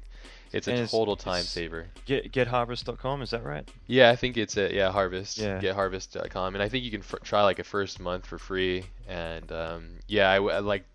I mean, I don't really, I never say anything's good unless I feel it's good, and that's an application that I use, and it's saved me tons of time, tons of heartache, and just getting me the things I need. Like you can instantly see what's due, what's late. You set it to net 30. You can have all Yeah. these parameters, and it's easy to use too. So it's super easy. That's really awesome. Yeah, I just in the last week started looking into handling invoices that way, and like that was Awesome. one of the apps I wanted to check out was that. So Yeah, highly uh, recommended. I've tried a couple other ones and I didn't like them. I didn't think they worked as smoothly, but I felt at Harvest, and anytime I had issues too, I'd just write them and they respond instantly. So, dude, it sounds like I'm making a fucking commercial for these guys. I gotta but send them this link and be like, all right, honestly, yeah. I think that people benefit from that. Like I'm the same way. Like sometimes that's all you want to hear is like what other people are using, and Yeah, of sometimes there might be course. some cool apps or whatever, and it just means that you find people who are kind of very similar to you, and it filters through all the BS. You can actually find stuff that's useful and actually works. Yeah. Then it gets people interested. So I mean, I'm the same way. Same reason if someone's reading a book that they recommend, and I'm like, well, we're similar people, then I'll want to check that out too. Yeah, So definitely. I mean, it's the thing. Let me write that down. Actually, is the app with the emails because like my buddy Jake too. We talked about email control and all this stuff too. And what's the app called again? So I can get it. uh, there's Boomerang, Boomerang. Okay, cool. and then there's another one, Swizzle, I think it's called. I'm just trying to look for it. Swizzle. Yeah, I'm I always think of alcohol when I hear that. I'm gonna I'm actually putting together like a bit of an article and just because it's kind of fascinated me just kind of looking into this and Yeah. ways to handle it. Because for me, like I end up having Gmail with like thousands of labels and it's just Ugh, become like so too unmanageable. much. Yeah, unmanageable. Yeah. And through the other one, there was three that I found really useful. It was like one Okay. was Boomerang, and that was more for scheduling emails and kind of being able to like categorize it all for replying. Then there was Maelstrom, which was really it was Maelstrom but spelled mail, so Mail I think it is. But if you Google like Maelstrom and then mail, it'll come up with the link somewhere. That one was really beneficial. I'll get into in a moment. The other one was Swizzle, and Swizzle. I'll just log in so I can actually remember what the hell it did. But like, I actually found like Swizzle and Maelstrom to be really good. There was a couple of things that Swizzle did. One of the key features which I found to be really useful is that everyone gets like they might be on like My Habit and Guilt and Groupon and a bunch of those kind of websites that are a lot of advertisements or whatever, but there Yeah. is still a lot of them that you actually want to receive. It's not all junk mail. So like everyone's trying to get rid of all the subscriptions and stuff that you don't want, but then there's definitely stuff that like Expedia deals, things like that you might actually want to receive, even like VES, forum mails, all that kind of stuff. Yeah. So what it does is Swizzle, I think when you log in, it'll actually go through your email and it'll tell you every single thing that you're subscribed to. Because when you get annoying emails that are really I just hate that. frustrating. Yeah. And you got to It's go the and click worst. unsubscribe and go through the whole process. And Yeah. sometimes it doesn't even work. This will actually tell you everything that you're subscribed to.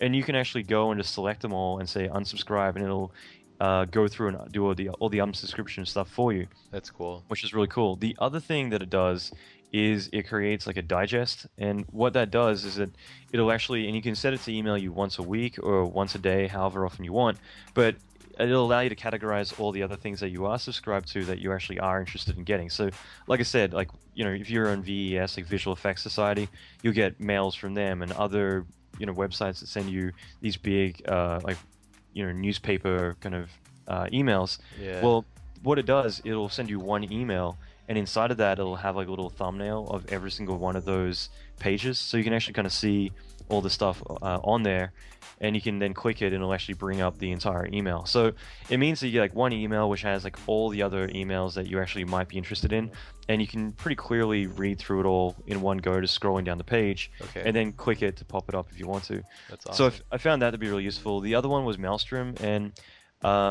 I within maybe 30 or 40 minutes, I managed to get rid of 18,000 emails, Wow. and not like in some messy way where I'm dangerously gonna like lose some That's the stuff. fear, right? You're gonna delete something that, Yeah. you don't want So to lose. and a lot of it like I could categorize, or archive, or do a lot of stuff with, and there's different ways you can kind of filter and read through your email, and either based on sender, lists, time, or a lot of different ways. And so that was one that really going to help me get down from having like 20 something emails to 2,000, and I still need to get through the last 2,000. But my goal is I have a goal of getting to like zero inbox. At You're some gonna love this book, man. You're gonna love this book. I think you spent a little bit of time on that. It sucks. Like that's what we say too. It's like all these things. Sorry, I don't mean to interrupt. Keep going. No, no. Yeah. I finished my spiel. So. Okay. Well, these are great. I'm gonna try these out. I'll probably try one out at a time and see what's up. I also use a timer too. I don't know if you do this. This is so funny. Like, I have 3 timers I can see on my desk right now. oh man. Because I actually bought a new one the other day that vibrates, just because like if you're in an office with other people, then Yeah. you don't want like all the annoying beeping happening all the time. Yeah, yeah, yeah. I have this one called Real Timer. I think it's called. It's pretty good. I mean, Clear Timer. Clear Timer, just as the word clear, and timer. It's on my iPhone. I don't know if you have iPhone, but Yep. It works really well. It's got a cool user interface, and that's what I use. Vitaly actually was telling me something pretty crazy. I don't know if you know who he is, but he uses like a sand timer. Oh, So it's a really? physical sand timer, and it's like I think he has a 15-minute one, but Hmm. I was saying about getting a 30-minute one because that's pretty intense. But he says there's something that happens when you physically watch time slip away. You realize it gives it a tangibility that like the digital things, because we're so used to seeing numbers go by on the digital display. Yep. But when you physically see like each grain going by, like it elevates like your sensation of trying to like evaluate what's worthy of your time or not, you know? It just I like it that. gets ridiculous, but yeah, I mean that's something I'm gonna take a sabbatical next month to master ZBrush for 5 to 7 days because I've been wanting to do it and I have to shut the world off to do it. But I can't wait to do that, and I think I'm gonna get it for that situation in total, so I can just be like 30 minutes, boom, tutorial, break, do this, you know, like super regiment, but then like make it so that I can learn it. I mean, everybody learns differently. For me, I get so distracted and I have so many desires and dreams that if I'm not careful, you know, 5 years will go by and then I didn't get my bucket list done, you know. So, and for me, I get really depressed or down on myself if I don't accomplish the goals that I'm setting out for in my life, you know. So, but that's one thing I don't know. It's something interesting to think about, like getting actual sand timer. So if you have other timers, like that's kind of a cool one, just to physically see your time going by. So. Yeah, no, it's kind of interesting. Like every single thing you bring up, like sparks another thing in my head of That was good. all this stuff. I mean, Like-minded. I'll I'll jump on it. Like it's kind of funny, just like looking at my desk just now. I'm just kind of realizing like what I have on my desk is like, for instance, I've got two timers. One's the vibrating one, another one's like one I've had for years. I actually own two of them, and I used to use them for like ice baths and other things like that. And just in general, it's just been kind of useful. And the key thing about having a timer, and I think you'll agree, is that it kind of forces you again, like you can mentally allocate like 10 minutes to clean or 10 minutes to do this task. But for me, like one thing I started doing a couple of years ago was I set reminders in my phone twice a day, and it would just kind of simple reminder like get back to work or like are you working? And it was kind of an interesting thing, but a lot of people will do that, whether it's they're distracted, they start browsing the web or whatever, or even if you're working, there's going to be situations where you're just spending time on something you don't need to spend time on. You're just kind of like detailing something beyond what's necessary, and you're just kind of fixating on something, and you need to kind of like take a step back and look at, oh shit, like I've got to focus on all this other stuff, and this isn't my priority. So kind of having that little reminder just to kind of like stop and take a look at what you're doing, you can kind of realize, okay, yeah, I need to actually focus on getting this shit done and out to the client, not worrying about this little tiny thing that, you know, isn't going to matter at the end of the day. Yeah. And so it's just kind of like a good way to kind of recalibrate yourself a few times throughout the day. Yeah. And yeah, and also just setting tasks, like I might set 30 minutes and you know for work, and that way at least it forces me to be like, okay, for the next 30 minutes I'm really going to be in the zone. I'm going to Yeah. work as hard and fast as I can, and the amount of work you can get done in such a small amount of time if you really focus. And that's what kind of shits me a little bit, is when if I'm souping a show, and I tend to, like, when I'm working I work and I don't browse the web, I don't screw around. Yeah. And so if I do see other people doing that, I'm like, you know, and then they complain later that they've got to work back late. It's like, well, if you actually were working when you're at work, then you wouldn't need to worry about that. Like, everyone has time to screw around and browse the web a little bit, but if you kind of section 30 minutes to, again, using a timer to 15 like minutes, yeah, yeah, 15 minutes yeah, twice a day or whatever, but like, some people might smoke a cigarette, you might have like your, browse YouTube or whatever, but yeah, 5 minutes, if yeah, you have that, it'll allow you to kind of, same thing with email, to kind of force it to be all in that one section, get it all done, and then move back to work. And that way, at least when you're working, you have 100% of your time focused on that, yeah. which is a really kind of crucial thing. Another thing, a book I've got on my desk is a book from Timothy Ferriss on 4-Hour Chef, which is a pretty interesting book. It's a lot bigger, I think, than 4-hour shift. the 4-Hour Chef, actually. It's a cookbook, but I'll get that in a moment. But this is actually a really big book, but it's kind of written in a modular fashion, so it's not like a cover-to-cover book, but more a section-by-section book. Got some And what sweet it is, pictures in it. It's got plenty of sweet food photography and other stuff. But the thing You is, make me this is obese then if I read that. well, I the need thing to about this take a book, snack break. it's actually not a cookbook at all. It's kind of written as a cookbook, but more disguised as one, I should say. Mhm. Um, the reason is it's actually a book on meta learning. So if there's a lot of people into like life hacking and trying to like do things more optimally. So this book is actually on accelerated learning and how to like pick up a subject and like learn, let's say, another language in like 2 weeks or a couple of hours even, like the basics of any structured language or whatever you want to learn. And it actually kind of goes through simplifying a lot of stuff and just kind of different techniques for kind of retaining a lot of information. So it uses cooking just as more a subject because, again, like if you want to learn something, you need to have something to kind of use, as your subject to apply it. So for me right now, I just started swimming. My girlfriend's actually like a competitive swimmer her entire life, so it's kind of a good thing and a bad thing at the same time that I've got someone who can teach me everything I need to learn about swimming, but at the same time, like it's kind of intimidating too. But like that's actually been That's a goal of awesome. mine for a good 10 years, I'd say. Longer than that even. I've like really wanted to get good at swimming, and I've just kept putting it off. And I already know where a few of my faults would be, but I just really want to kind of find that as like a goal, a hobby to kind of spend time on Because outside it's a of physical one you know too. Yeah. yeah, and it's just one that I've already noticed that like even the past couple of weeks have been very stressed, but I've kind of noticed when I get in the pool like I'm more worried about breathing and catching my breath and being exhausted than I am about like getting back to email and everything else. So Yeah. it's kind of good to have that, like I said before, about having an escape, Do you or some feel kind like, of. yeah, do you feel like all these distractions are a benefit to you, or they might be, that's one of my worries too, is like having so many distractions of other things that aren't work sometimes will diminish like I don't know, my overall like experience with it or my overall like presence with it. And I think I'm just it's like a self-sabotaging thing within me. I think that the more that I step away from it to do things that I feel are important, like living and like I do jujitsu as well, and like that Oh, kind of awesome. helps. Which is really like one of the most amazing things. It probably saved my life in a lot of ways, like emotionally, because it's just like a humbling art. But it's like I think when I come back to the drawing board, I realize like, oh, that's not a big problem. It's not a big deal, you know. Like it I helps clarity, I suppose, you know. It's so I think easy to it get stuck in it, you know. So Yeah.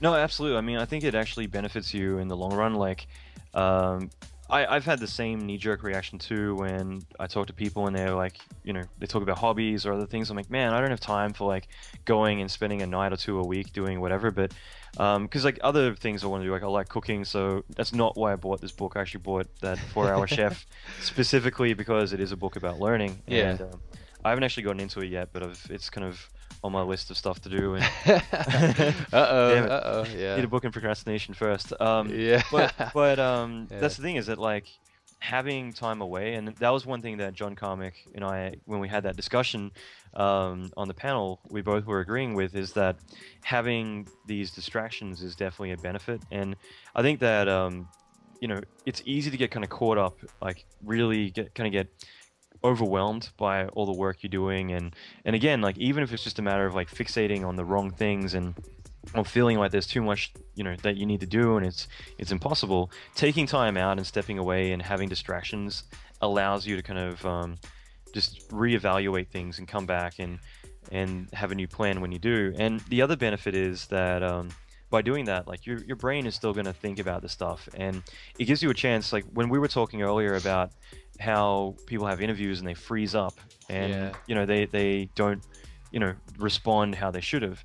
That's exactly because in the same way that with this sort of thing, like when you're on the spot and you're stressed out, you can't think and you can't look at the best possible way to go about doing something. But when you take a chance just to let yourself kind of forget about it for a little while, your mind's still going to be thinking about all the stuff, whether it's you wake up in the middle of the night with like the answer to your problem, or you're just chatting to someone about something completely unrelated, and that suddenly makes you think, oh shit, this is what I got to do to solve my issue.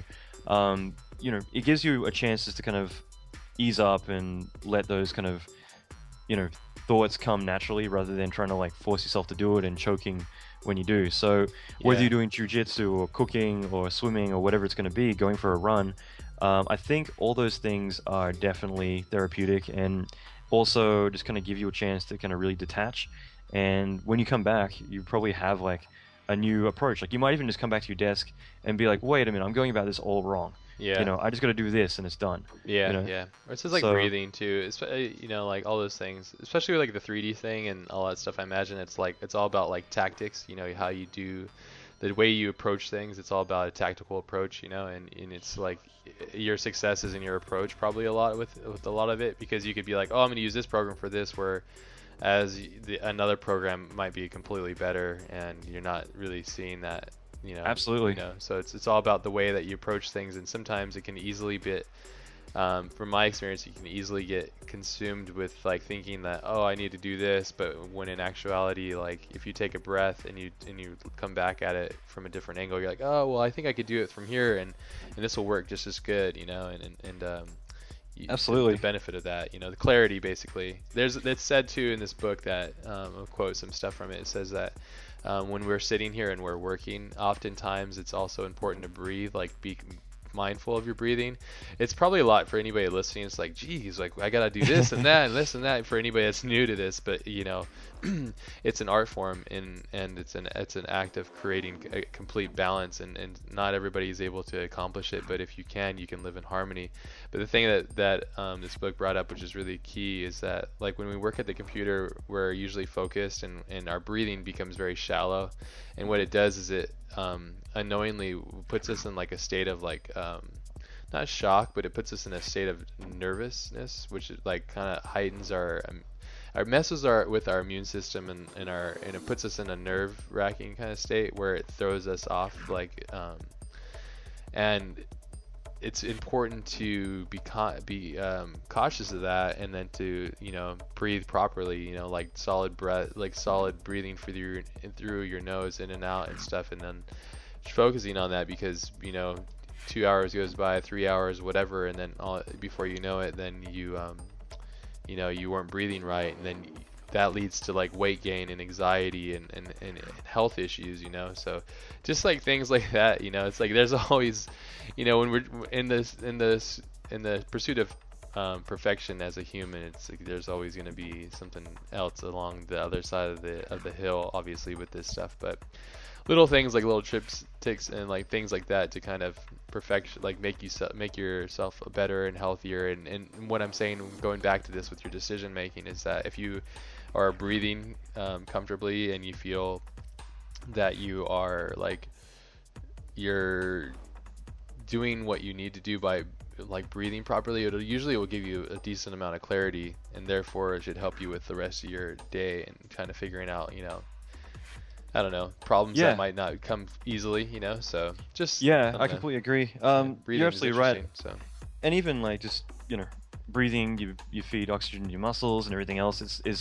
It calms you down, and like even you just saying it before, I was like, oh shit, I'm not breathing. and but we do it, and we go in those. There's a lot of bad habits, and like it's kind of funny that we talk a lot about a lot of this stuff, and it might sound like really hokey to like a lot of people, but the thing yeah, is that like this is pro shit right here. The pros don't talk about like the nerdy, weird, like nerd stuff. They talk about like life balance, and how to really acquire like perfection in a sense, I suppose, Yeah, and well, that's the thing is like as you progress, you want to be better at life and kind of take your life back a bit, and like I think that for a lot of us, we kind of do start to like look at the big picture and like ways to, whether it is like more time in a day, or how to perfect something quicker, or whatever it's going to be.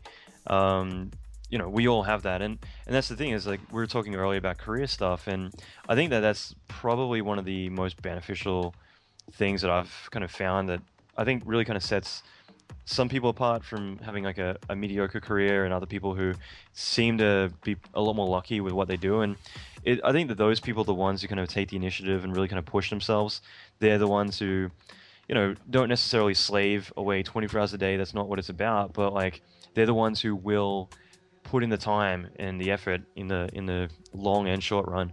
Yeah. And I'm seeing that a lot, where it kind of annoys me because I meet a lot of people who tend to like, they want all these things. They want to have like the big career and they want to earn a lot of money and they want to have like props from everyone. They want to do all this stuff, but Yeah.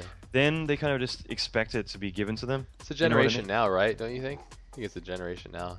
I think it's a mix. Yeah, I do think that a lot of people now kind of see the end result of like, let's say, someone who's working at Pixar and doing all the talks and driving a fancy car or whatever, and they're like, yeah, I want that. And I've got friends who are kind of in the same boat where they kind of they want all that and they're not willing to really kind of put in the hard yards to kind of like bleed and earn it. Yeah, And yeah. it kind of always makes me think of the dumb, like, I'm not even gonna quote it right, but I was thinking about yesterday about something, but and it's so hokey because it's not related, but like I think there's like a dumb line in Jurassic Park where like, Jeff Goldblum's character is saying that you you know, sat on the shoulders of all these genius people who like, learn all this stuff and you didn't earn it or whatever. And Yeah. it's so stupid to say that because it sounds so unrelated, but in a way, it's No, like it's these relatable. people pretty much, a lot of these people grew up in this industry and they did all the hard yards, the long hours, and Yeah. they fumbled through and had to deal with so much hell.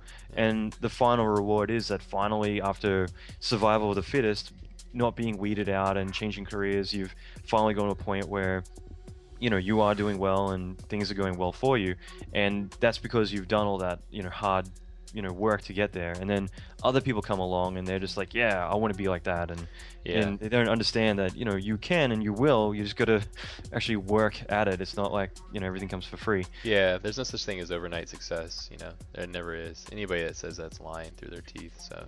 But at the same time, like, people do have all these tools now that we didn't have, which is great.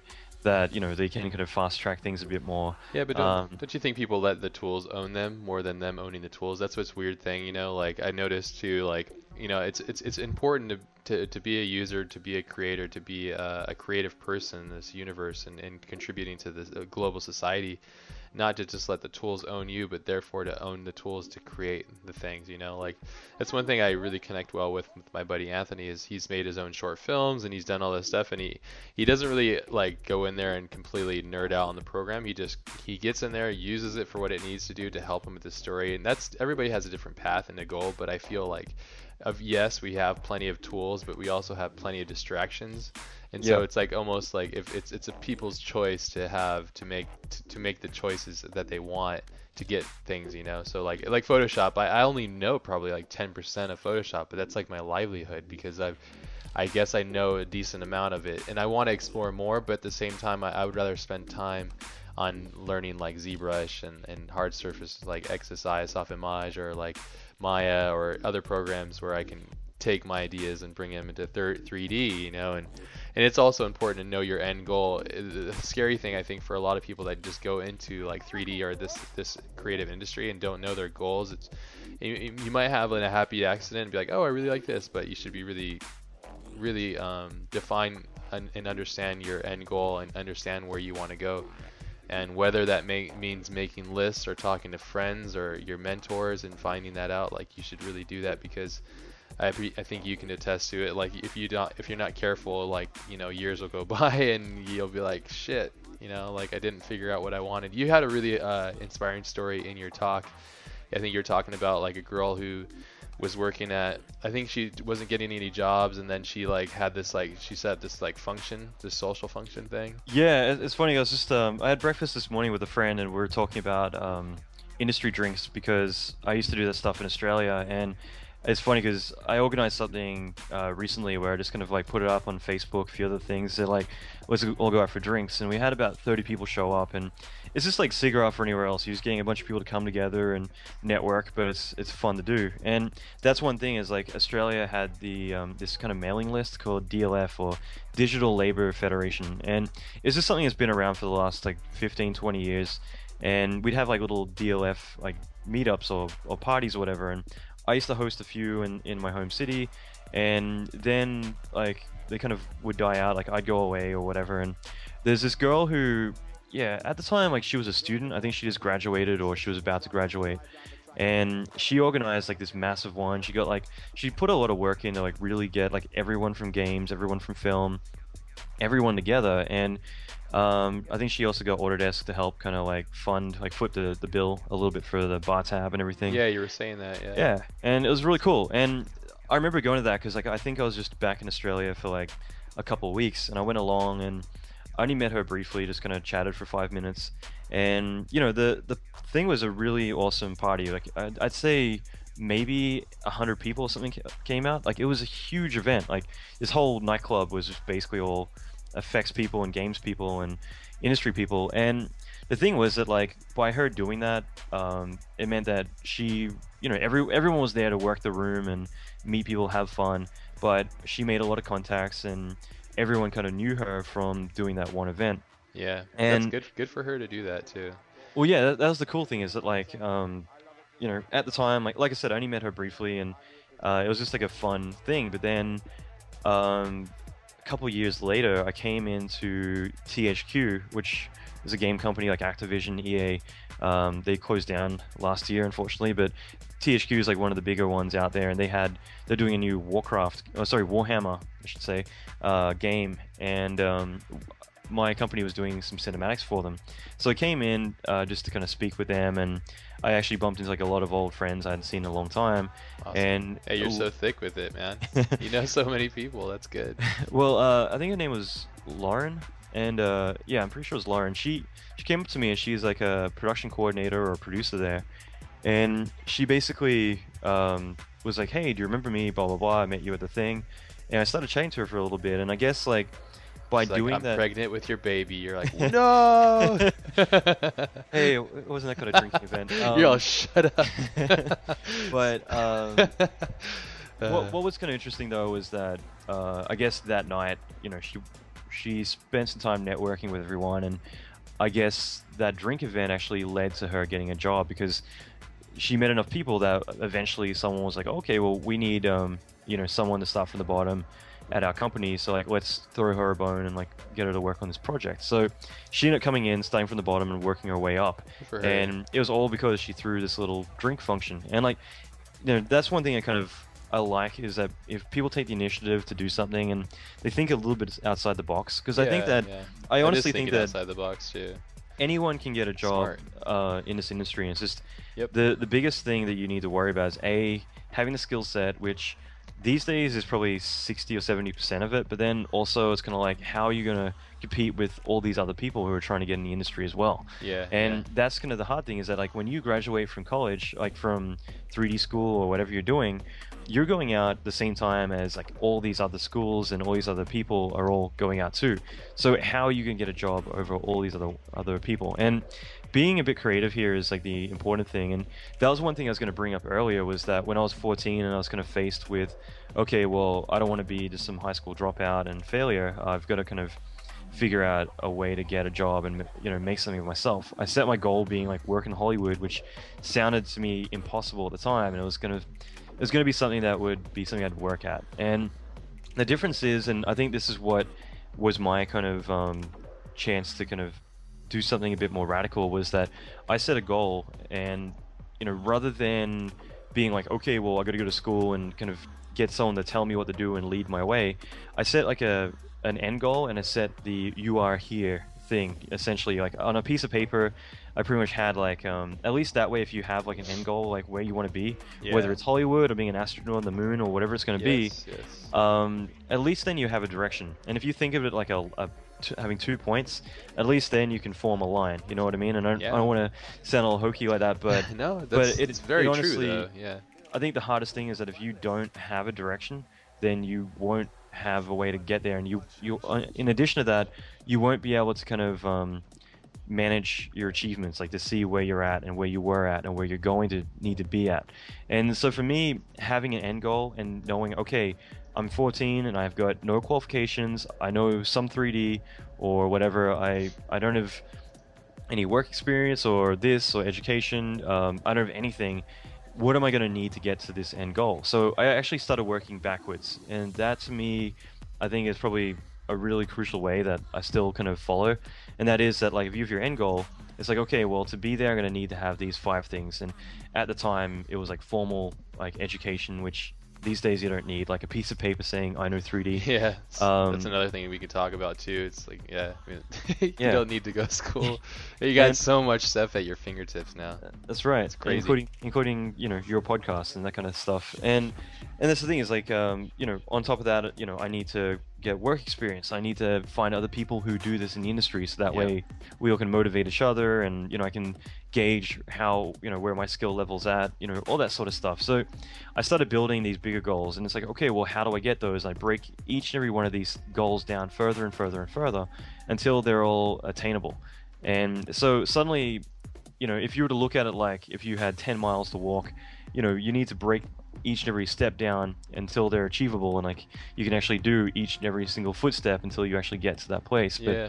that's what it really came down to, was just breaking down every single daunting and overwhelming thing until it was something I could do. And Approachable, yeah. the other hard thing is that, like, you know, when you want to have like these big goals, it's very easy to want to tell people this stuff, and I find people tend to be pretty negative and judgmental, and it kind of sucks. But whether you're saying you're on a diet or whether you're saying you're gonna become president one day, like, people are gonna probably discourage you a lot of the time, and Yeah. sometimes that's actually encouraging, because then you get that motivation to like prove someone wrong. Yeah, fuck But you. yeah, it's like, yeah, I'm gonna fucking prove you wrong. But Yeah. at the same time, like, having enough people tell you can't do something is very Yeah. common. And It slows you down a little bit if you're not strong enough to deal with yeah, that criticism. Yeah. and I know for me, for instance, like You I've got gotta to read that War of Art, man. Ooh. Yeah. I'm gonna have to. It Are looks do you like listen to audiobooks? sometimes I Okay. need to more, but actually, War of Art, I just googled it. I think I have it in my cupboard. If you Um, consume stuff, because I don't have all the time to read, so I consume books through reading, like listening while I work. So that's another thing, maybe. But sorry, I don't mean to interrupt, but that's no, another no, thing. I It's about people and the people around you. When you become your true like potential, your true self, like those people fade away and a new set of people come together that form like a new barrier for you. yeah, And like those people, like you love them more because you're yourself, and then they're themselves because they understand that you've made it, so it's an interesting thing. Another thing to touch back on this analogy that you kind of made me think about again is that how you said you make your goals and you chip away at them slowly. The analogy I got from that movie The Secret that kind of changed me a bit as a younger kid watching it is that one of the things I took away from it is that a car, it can travel across the country, and it could do that because it has headlights, and the it can see only like 100 feet ahead of it, but it can get it could drive to 3,000 miles, so just having a little bit of that those headlights, metaphorically, could be speaking, we could say like those are your hopes, and like that's your strength, your inner strength, and your vision and your notes, and continually, you might get a flat tire, so then you got to fix that and repair that, but always, yeah, always having those lights on, because the moment you turn your lights off and you're blind, then you're lost, and then you're really fucking yourself over. But if you really dig deep into yourself and you discover that it all can become a bit of an illusion, and it's up to you to kind of have that Neo moment. I always say that Matrix moment where you're like, whoa. yeah, that's right. And Yeah, that's a good point, actually. relatable.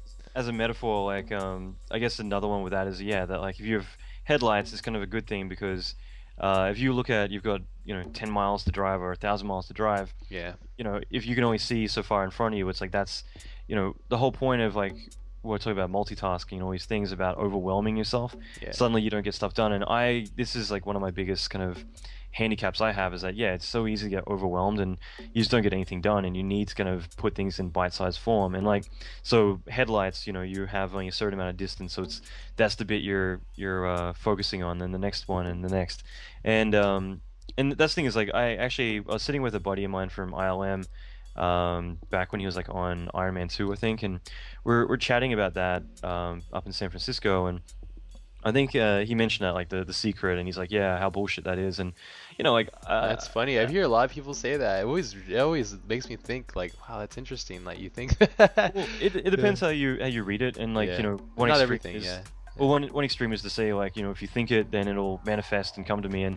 And actually, one thing I was going to say before about, like, taking time away, like hobbies and things like that, the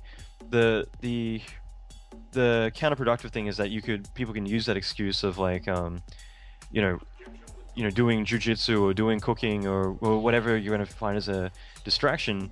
They can use that as a way to like procrastinate, and so you want to make sure that you're doing stuff, it's actually stuff that's fulfilling to you, but your goal is still on being productive and hitting your goals and your marks. But some people are going to be like, oh yeah, this is good, I need distraction, so I'm going to go to the beach today, and then I'm going to play some video games, and Yeah, that's not what we mean. oh, now it's Yeah. time to watch TV. So yeah, I mean, that's the flip side, is that like people can Yeah. use that excuse. Yeah. So the thing about this is that some people will see that as like the extreme of like, if you picture something in your head, you're going to get it. Therefore, and I've seen this happen. People like, I'm just going to imagine this and it'll come to me. So therefore, I don't need to actually go about doing it myself.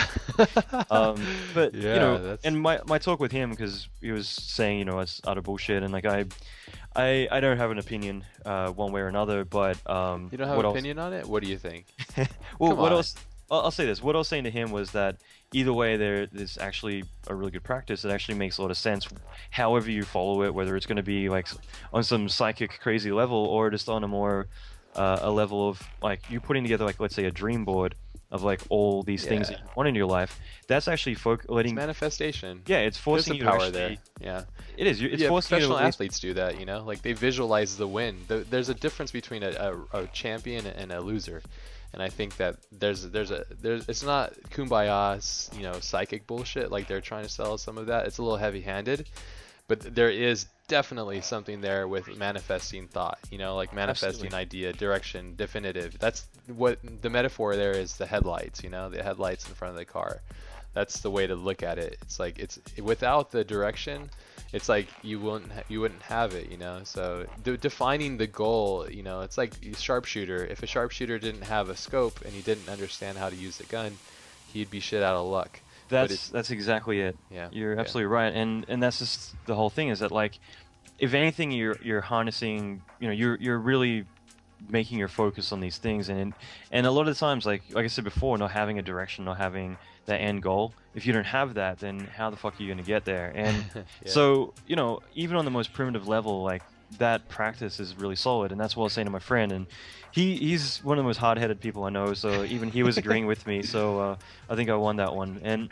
But that's just it. Like, at least having those things, it means that you know what you want and you know what you're after, and it even means that when you're having a conversation with someone at the bar or something and they mention something, the fact that you know what you want, suddenly it might click in your head, like, oh, this person actually may be able to help me, like, with my goal, or or vice versa. Like, Yes. you at least have a direction, and I think that's very important to do. Yeah, you leave yourself open for a bit of spontaneity and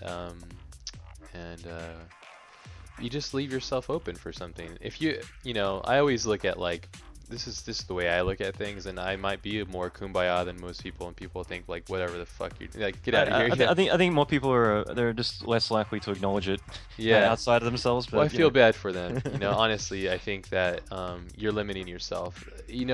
As a human being, I was thinking about this the other day while I was driving. I was trying to analyze, because I'm constantly analyzing everything. And I was thinking to myself, like, as a human being, we're constantly evaluating the reality around us. And because it's part of survival, like it's ingrained with us. Like, the more that we can adapt and react, the better and more successful we can become. Like, we can basically survive. And the moment that what that does to me psychologically is it builds up barriers and walls. They say the sky is blue and the ground's brown and that's up and this is down and blah blah blah. And for a creative person, a person that must push the future, must think ahead, must think like progressively, you have to break down those walls, because it's the reality that you have to like push against, because like, I mean, I don't know, I do like jobs where I'm more of like a futurist. I was kind of perceive what the future is going to be, the future of the world and the future of how we interact with things, and so I have to think outside of the box, because I have to think like, okay, well, this is happening now, but this is what I think is going to happen later, and how am I going to like make that happen and stuff. So what I'm getting at here is that your most important gift in life is your mind. That's the most important thing. You can take away a man's hands and his legs and blah blah blah, but if you take away his mind, then you completely he's gone. But the thing is, if it's so weird and it's so odd to me, I can't believe it, and I've fallen victim to it as well. But when people allow the world to box themselves in. They use excuses and they have procrastinations and whatnot and that controls them. And it's just, to me, it's a shame because there's so much untapped potential in everybody that I see that allows themselves to be controlled by these things. And it's just, for me, it's a damn shame, because I see just amazing people that lack the confidence or what have you to or really live to their potential. This might sound cheesy, and if you're listening to this and you think I'm full of shit, maybe I am, but that's just the way I look at it, like, and like, I want to make myself live to the potential that I feel I should. Like, I want to live up to my own aspirations and my own dreams. I'm my own worst critic, and I want to be the best that I possibly can. The only way for me to get there is to really think highly about these big pictures, So, but that's the way I look at it, and that's what I'm saying. It's just, it's always, it just blows my mind, It's just like, it's like the lizard brain tribalism kind of thing. It's like, dude, like, step outside of that, man. Like, there's a huge world out here, like, go travel, go experience things, go take a deep breath, go do something, go do something of adversity, So, but Yeah. I don't know, but that's just me. That's my take on things, So everybody has a different approach. So No, you're absolutely right. And I think that it's it all goes back to like what you're saying before about everyone wants to better themselves or they should, and I think that we all kind of get to that point either earlier on or later, but we all want fulfillment, and he's going to find the ways that you do find those things. And for me, even now, like talking to you, you find people who kind of, it's inspiring, kind of, or else it might even just make you think of something that you want to do or whatever. But like, I love those moments where I actually do. Either I'm at dinner, like I was at dinner with a few of the Rhythm and Hughes guys actually when they got laid off, and these are people I've known forever but have never really hung out too much with. And some of them, like one of the guys was like this older overweight guy, then one of them is this girl I've known for a long time, and these guys suddenly start like telling me about their week, and their week was like they went to a concert in Hollywood, and they went to this exclusive restaurant, and then they went and did some sport I hadn't even heard of, and suddenly it's just like, I want your life, I want to be doing these kind of things. And it's kind of just on a side note, but it's kind of fun to find those people who are outside of your circle that can kind of pull you into new experiences. Absolutely, man. Otherwise, like, you're just going to be stuck doing what you do, or whether, again, like I say video games or whatever, but like, something that's, might be like a habit that you have, but, how are you going to find these new things to explore unless like you have these other people who are doing that you get a chance to do? Whether like I like occasionally I'll go shooting with friends, like go to a gun range or whatever, or rock climbing, or there's just so many different things out there, and it's kind of fun to find those things. And everyone says, oh, that takes up too much of your time, but really like an hour or two of your time. Like, I've been getting up earlier lately because me too. One project's been getting up at 5 in the morning. Oh wow. Because not that early. well, mainly because there's been this one project I've been doing. It's just been chaos. But the thing is that now the project's gone, like it's all wrapped up. I'm looking at it like, okay, well, all my other projects don't really start till 10 a.m. If I get up at 5 a.m., I've got 5 hours. It's half a day. I could actually be doing all this other stuff that I could fill it up with something else I want to do. Yeah. And at the same time, like, no one else is awake. You're not going to be getting emails unless they're from the East Coast, bugging you. And so it's kind of like a chance for you could actually focus before everyone else in the house wakes up and just kind of work on your own stuff, like what inspires you. And like one thing I did a long time ago, I think it was when I was in Vancouver, but like this is kind of like I started looking at my general habits of like what I'd been doing the last few years, and that was that I traveled a lot, I worked a lot, I also had a lot of fun, and I took a lot of time off of work. And I think that for a few years there I kind of cruised on by pretty well, but like I was doing a lot, I was keeping very busy, but I was also, when I worked hard. When I wanted to have fun, I would go and like take time for work for like a few weeks and do what I wanted to do. And I started to kind of break that down into like a bit of a formula for my general like practice throughout my year, and that is that like if you're just slaving away, paying the bills and working your butt off, and at the end of the day you don't have anything to show for it, like you talk about like everyone has that, like they want to write a book, or they've got like a short film they've been meaning to work on, inner or potential. Yeah, and the thing is that they keep finding excuses like I don't have time or I'll get to it eventually. Yeah. Years go by and they never do. And like I've got plenty of short films and other things I want to do, but it's just choices. Yeah, you need to kind of you need to spend that time like forcing yourself to do it. And at the same time, like you need to have time away from your work, whether it is like a mini break or taking like a week off and just kind of like forgetting about it all and recharging, Yeah. and it's just therapeutic, and it's also like, as we mentioned before, like taking time out, you can come back and like have a lot more inspiration, and maybe even you suddenly care about your job again. Yeah, So yeah, yeah. I think you mentioned that in your last talk too, how you said like you kind of hit a dry spell, but then once you, I think you got more of a balance, you came back twice as strong because of the clarity of mind, you know. yeah, You know, that more book, the recent. book mentions that like we're not marathon runners, we're more sprinters as creatives, and I couldn't agree with that more because I can't remember like how often, how many times I'd be like, fuck, you know, like it becomes incredibly exhausting to try and run the marathon. I know you've worked on movies, so have I worked on a movie Ender's Game for like a year and a half, and it's just like, dude, after 8 months, I'm just like, how am I gonna keep this momentum? You know, like by myself too, most of the time. So it's it Yeah, gets incredibly exhausting because it's you got to completely reinvent the wheel and fight for everything every day. And it's just like, oh man, yeah. But I mean, everybody has their different choices. The funny thing too is like all of our worst days are nothing like anything like significant.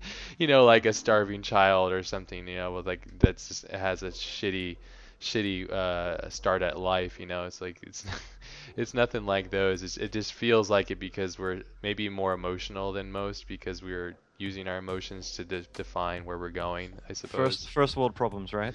First world problems, you know, and that's one thing I always try to remind myself. I'm like, geez, you know, like I'm, you know, just take a break, take a breather. I think it's like I look at it like there's this, you know, the critic that's within me likes to bring me into that dark world, and like, you know, it's part of me, the curiosity likes to be in that world, but it's, you know, it becomes a dark place and you know, you got to break out of there, and by doing so it's I think using the flexing your muscle of communicating with friends and people that you admire, doing things for yourself so that you feel like you're accomplishing something that is you know, internal for you. Like I have a lot of dreams and hopes and dreams. I want to direct films and do a bunch of stuff, and I have like a list of stuff, and I'm gonna make them all happen. But it's just like it's a matter of figuring that out. And the way to do that, I feel, is like constantly balancing this act of like, you know, time control, being around friends and family, and then having breaks, but then also knowing times for like the harvest, so to speak, like Hmm. Danny was saying in the podcast, and I thought that was a perfect word of saying it because there's certain times, because we come from we're a similar age, like there's times in our life where it was about harvest, it was about working hard to put in the time and the effort, and now it's like, okay, we're getting a little older, it's not really like good for us to do that anymore, and it's important for us to be smart about like every second that we use. So Yeah, absolutely. I yeah, couldn't agree more. yeah. Yeah, and that's just it. Like kind of like actually one thing jump back onto for a second about before was just that's exactly it. Like I think it's important to kind of section off your year a bit in terms of like, you know, let's say when you're working, you're working. When you're taking time off, you take time off. Like one thing I started doing in the more recent years, which I kind of broke it down to like 6 months a year, I would work as hard as I can. I would pick the projects that would be most beneficial to me. And not everyone gets to pick projects, but I mean, essentially It's your doing, choices. yeah. But it would essentially be like all the work that you need to do to pay the bills and to pay for your lifestyle, to cover your family or whatever it's going to be. But that would be 6 months where when you're in the zone working, you're doing that. And this isn't like sectioned off like 6 months specifically, but essentially it's like a general like 6 months of that year you would do that. At the same time, like I would force myself then to have that 3 months, and again, not all in one go, but like where I would try and focus on the big picture, and that would be essentially whether it's like a short film or whether it's like I'm doing lighting and I want to get into effects, or I'm currently like even for you like forcing yourself to learn like ZBrush or XSI or whatever it's going to be, Yep. so that way you can kind of expand your skill set a bit more and Beast kind mode. Dun dun of. dun. Wait, Yeah. Beast mode? It's not from Altered Beast, is it? No, just remember. But yeah, it's but yeah, I mean like essentially forcing yourself like 3 months of the year to kind of like look at the big picture, the Yeah, stuff that sabbatical you stuff. yeah that you always procrastinate and put off. having that 3 months where you would do that, and then also 3 months where you actually have time to rest and have fun and live life, you know. Yeah. And that's the thing, that there's a TED talk by one really famous Swedish designer, lives in Yeah. New York, Stefan and Segmeister. yeah, Yeah, yes, yeah, yeah, you yeah. know the one I'm talking Yeah, about. we bring him up all the time. That's a great pet. Anybody that hasn't listened to it now should, because yeah, he talks about the year off stint. It's so fucking That's cool. right, It's you know, impressionable, yeah. And that's it. he's still at the top of his game. So You know, I just love that talk because it's really inspiring. And at the time when I started looking at TED Talks was actually when I started kind of looking at a lot of this stuff, and that was just kind of it was a reassurance that, you know, that was kind of like the right way to go. Where like this guy takes a year off and goes to Vietnam or these other places, and suddenly all the work that he's doing after that would, you know, was inspired. Like it would cross-reference throughout like his whole trip, all these things, and that's true. Like that's on a smaller scale what we talked about before, where taking time to go do jujitsu or whatever you want to do during that time, gives you a chance to kind of, you know, step away and look at it from like get altitude, essentially, like look at it from the big picture, and then come back in the trenches again and get your hands dirty. So having that distance, that detachment, I think is really crucial. And so for me, I kind of broke it down to like 3 months a year would be having a break and kind of, you know, stopping yourself from burning out, basically. Good. And that could be doing anything, just spending time with family or going traveling, whatever it's going to be. 6 months would be like the hard yards of working and doing what we all got to do to Yeah. get by. Yep. But at the same time, like you can still maximize the amount you're getting done through that. Like everything I do these days, I try and pick projects that are going to be passionate for me, but also stuff that, you know, it might be high profile, or it might be something that you know, is going to be useful for me career-wise, or I can talk about later, or whatever it's going to be.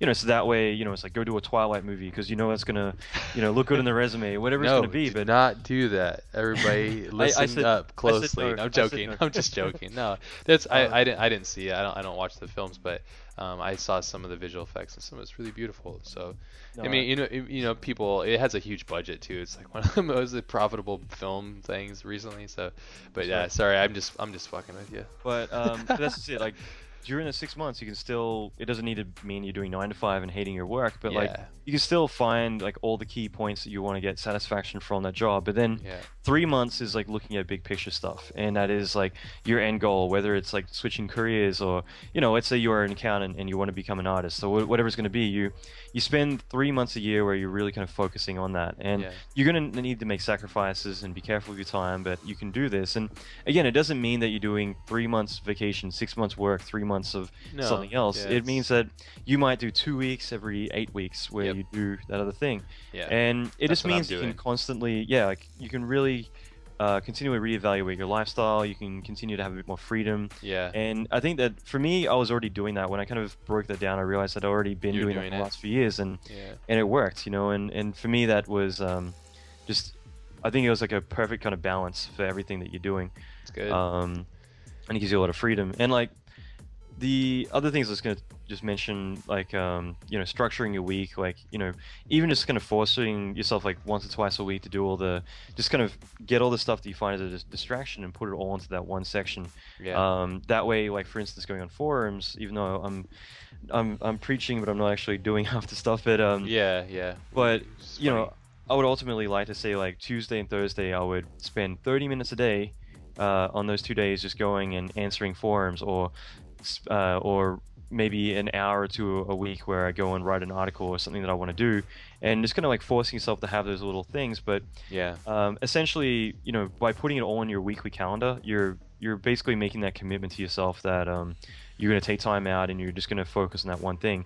And true. if you set that up in your calendar just to remind yourself, and you constantly have like, you know, it's like having a boss tell you, okay, go do this now. It's like you've got your calendar telling you, okay, well, now I've got to stop what I'm doing and go do this one thing. And Yeah. the thing is that half the stuff would never get done otherwise, and it's like doing your taxes. You're gonna put that off and put that off, and eventually, you know, you'll get it Yeah. done just because. You have to. Yeah. Yeah, you'll die. Yeah. Death and taxes. Yeah, Exactly. these are all great points. These are all great things for anybody that wants to, you know, turning pro. That's another film. That's another book too that I just finished the other day. Is really great. It's the same guy, Stephen Pressfield. He wrote War of Art. I'm gonna cut you off real quick and just say that it's funny because like the other book you recommend I got, I actually just click buy on Kindle as well. So I just figured, yeah, I'll go to the pool and read it. And it's just funny because instantly my reading habits have already kind of adjusted inside of Amazon. So that was the next book I was recommending. That's It's just great. like you should read this book. So Yeah, yeah. that's awesome. I mean, that's another thing cool. That's cool about Amazon too. I probably spend too much money on there, but I find books to be like the genuine key to the universe for me. It always has been. Just reading and being enthralled by the world around us. The internet's also amazing, but also books and observing them and like it's just like the idea of transferring ideas. That's just what it is. It's like I'm transferring an idea from this author into my mind and I'm applying it. Whether it works or not, that's just it's all part of the journey, so to speak. But yeah, I mean, you brought up a ton of really great things. We're running out of time, so Yeah. I know time is of the essence, as so to speak. So we can't stay on here for much longer. Maybe I, one of these talks will actually talk more technical and hands-on instead Yeah, of just. sure. We'll feel it out. If you're listening to this and you didn't get what you wanted out of this and you wanted to hear more technical stuff, that's fine. And also, you can probably go to his site and find out where he's like posting some of his technical stuff as well. But like, the idea with this podcast is if you're out there and you're feeling alone and you don't get like people don't understand you and you're not getting what you want out of like, you can't do these in interviews. You couldn't. It's too long. It's too big. It's too involved. But and not everybody's going to have the chance to have a talk with somebody as big as Alan is and is busy. So this is supposed to be set up here so that you get like kind of a sense of who he is and you get a sense of his processes and stuff, which, as we've said many times, is almost more important than anything else, is understanding like what a professional actually does and how he controls his day and his time. And if you're out there and you're not valuing your time and stuff, you should really take a really honest look at yourself and figure out like what you're going to have to do to make yourself better and more efficient, because that's what we're talking about here. And it sounds silly and nerdy, but that's what it breaks down to. And I look at guys, like huge figures and directors and people, and I go, there's no way they're just sitting there playing, twiddling their thumbs, going on Twitter. And none of them probably don't have a podcast either. Probably think this is a waste too. So, but I think it's beneficial to everyone, and like everybody, yeah, myself even included, man. So well, yeah, I mean, like even me, just like there's 1,000 notes I'm writing down just because it's like, oh, that reminds me of this, or like good. I think it's good, just like having. Iron sharpens iron. This Well, is good. one thing I was going to bring up before, but it's just yeah, having people around you to inspire you is a very key thing, So key, and so and important. actually one thing you were going to bring up, I think, was talking about schools and how they, you don't really need that these days, and that's the thing is like I think one thing I'll say about schools is that the real benefit is like if you don't know where to start and it's kind of like one of those like you need to get your grounding, your base stuff in, then it might be good to do that, but you're probably not going to be able to go to college and then walk out of there ready to actually get work. You're going to need to then take time and really harness your skills. But the key benefit is that if you don't know enough about what you're doing, and you need to kind of get that kickstart, someone to hold your hand Yeah. initially while you get your Also, stride. people. Yeah, you get to meet really great Well, people, hopefully. that's the main thing, Yeah. and I'll just say like yeah, basically that's a good kickstart thing to do. But yeah, the main thing I'd say like the real benefit of going to a school is that yeah, you're gonna end up finding other people who are passionate about what you do in your local area, and you're gonna be able to sit beside them and kind of feed off of each other. Yeah. And Yeah. to me, that's like the only real benefit to going to like a college or whatever. But These days, it, yeah. yeah, but at the same time, like it's actually a really important one, and it's usually I see those people are like, you all go out there, you all look for work, and it's usually like one of you is going to be the one who gets the job.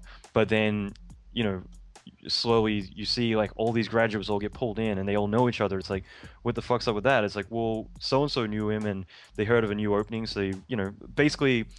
One person gets a job and slowly kind of pulls everyone else in, and you all kind of start your career that way. So there is benefits to it, but it's definitely just having that those people around you to kind of help keep you motivated and bounce questions off of and work together and collaborate. I think it's like a really crucial thing. Yeah. If there's anything to learn from any of this shit, is like there's no one set path, and it's all about you being yourself and you being a hard working person that appreciates your time and respects others. And you know, those big key fundamentals are like the main things to take away from any of these talks. I think is that it's important to, you know, all those, to touch on all those things, because those are all the valuable things that I think we all need to remember.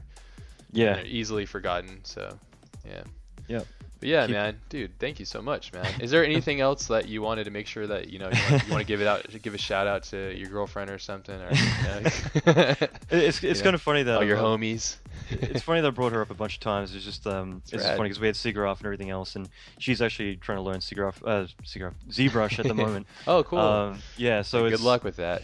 Yeah, so it's kind of funny because like a lot of discussions I've had in the last 2 days kind of like just fresh in my head because I've had them with her. So good. But yeah, it's funny because this talk, you know, it's completely not what I expected, and it's kind of been jumping from like 1,000 different subjects around, you know. But I guess like you've touched on so many things that no, it's good. It's just yeah, you've touched on a lot of subjects that have actually been like, holy shit, like that's a good point, and no one ever talks about that. So you know, it's just trying to cram as much into a little amount of time as possible. Yeah, we can do this again too. Maybe when you get another project out or something that you want to share, you just hit me up and be like, yeah, man, I'd love jump to. on. I mean, maybe we could do that. You could talk about like, well, I did this, and that, blah blah. This is how I did it, blah. If you want to do that, or we can just talk about anything, or I can just next time I'm up in LA, I'll shoot you a text and we'll go grab drinks, beer. Well, I don't drink, but I go out though, so it's coffee. Yeah, yeah, just chatting, you know, water. Yeah, man. Cures. Well, yeah, I'm sure we'll be able to find some other. Like that's the thing is like,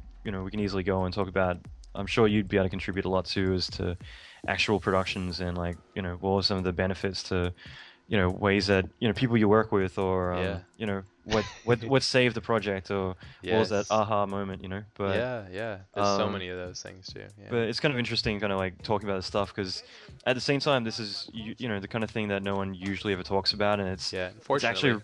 And it's actually really crucial things. It's like how to manage yourself as an artist, and how to just gonna get more out of your work and become a better artist. So yeah, that's what I mean. That's what I was trying to tell you is like, dude, like, you know, I dig what you're doing, but at this, I thought what really struck me as making you special in my eyes was that talk you did. I was like, these are great points, man. Like this guy, he understands it. Like he sees it at the next level, and I'm like, okay, I got to get him on so we can just destroy the universe about the thoughts of how to really balance yourself out. And yeah, it's cool. I should have guessed that we have similar upbringings. You got a really strong hustle, sir. Nice hustle. Thanks, man. Good job, sir. Yeah, I haven't actually had a chance to listen to any of the other podcasts yet, but I actually really want to. Don't waste your time.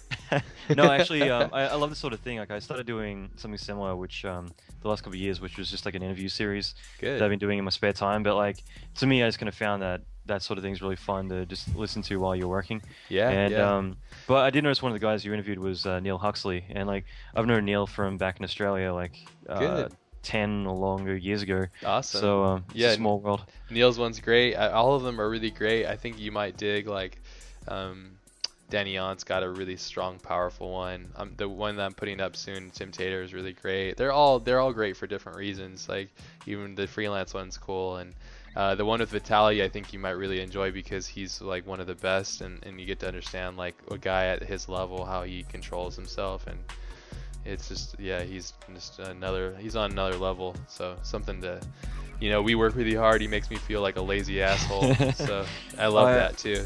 I can't wait. I'm actually going to give him a listen later today. So I'm excited. Cool, man. Well, dude, thanks again, man. Thank you for sharing your day. And thanks to everybody out there listening. And everybody just, you know, take a little bit what you want from this stuff and go make something amazing and make us all proud, you know, contribute to the global society in some way, one or another, you know. So. Yeah, absolutely, man. Well, thanks again, and stay in touch. Hopefully we can do this again sometime. Wicked. Cheers. Thank you for sharing your day, dude. Appreciate it. No worries, man. I'll talk to you soon. Cool. Adios. All right, see ya. Bye.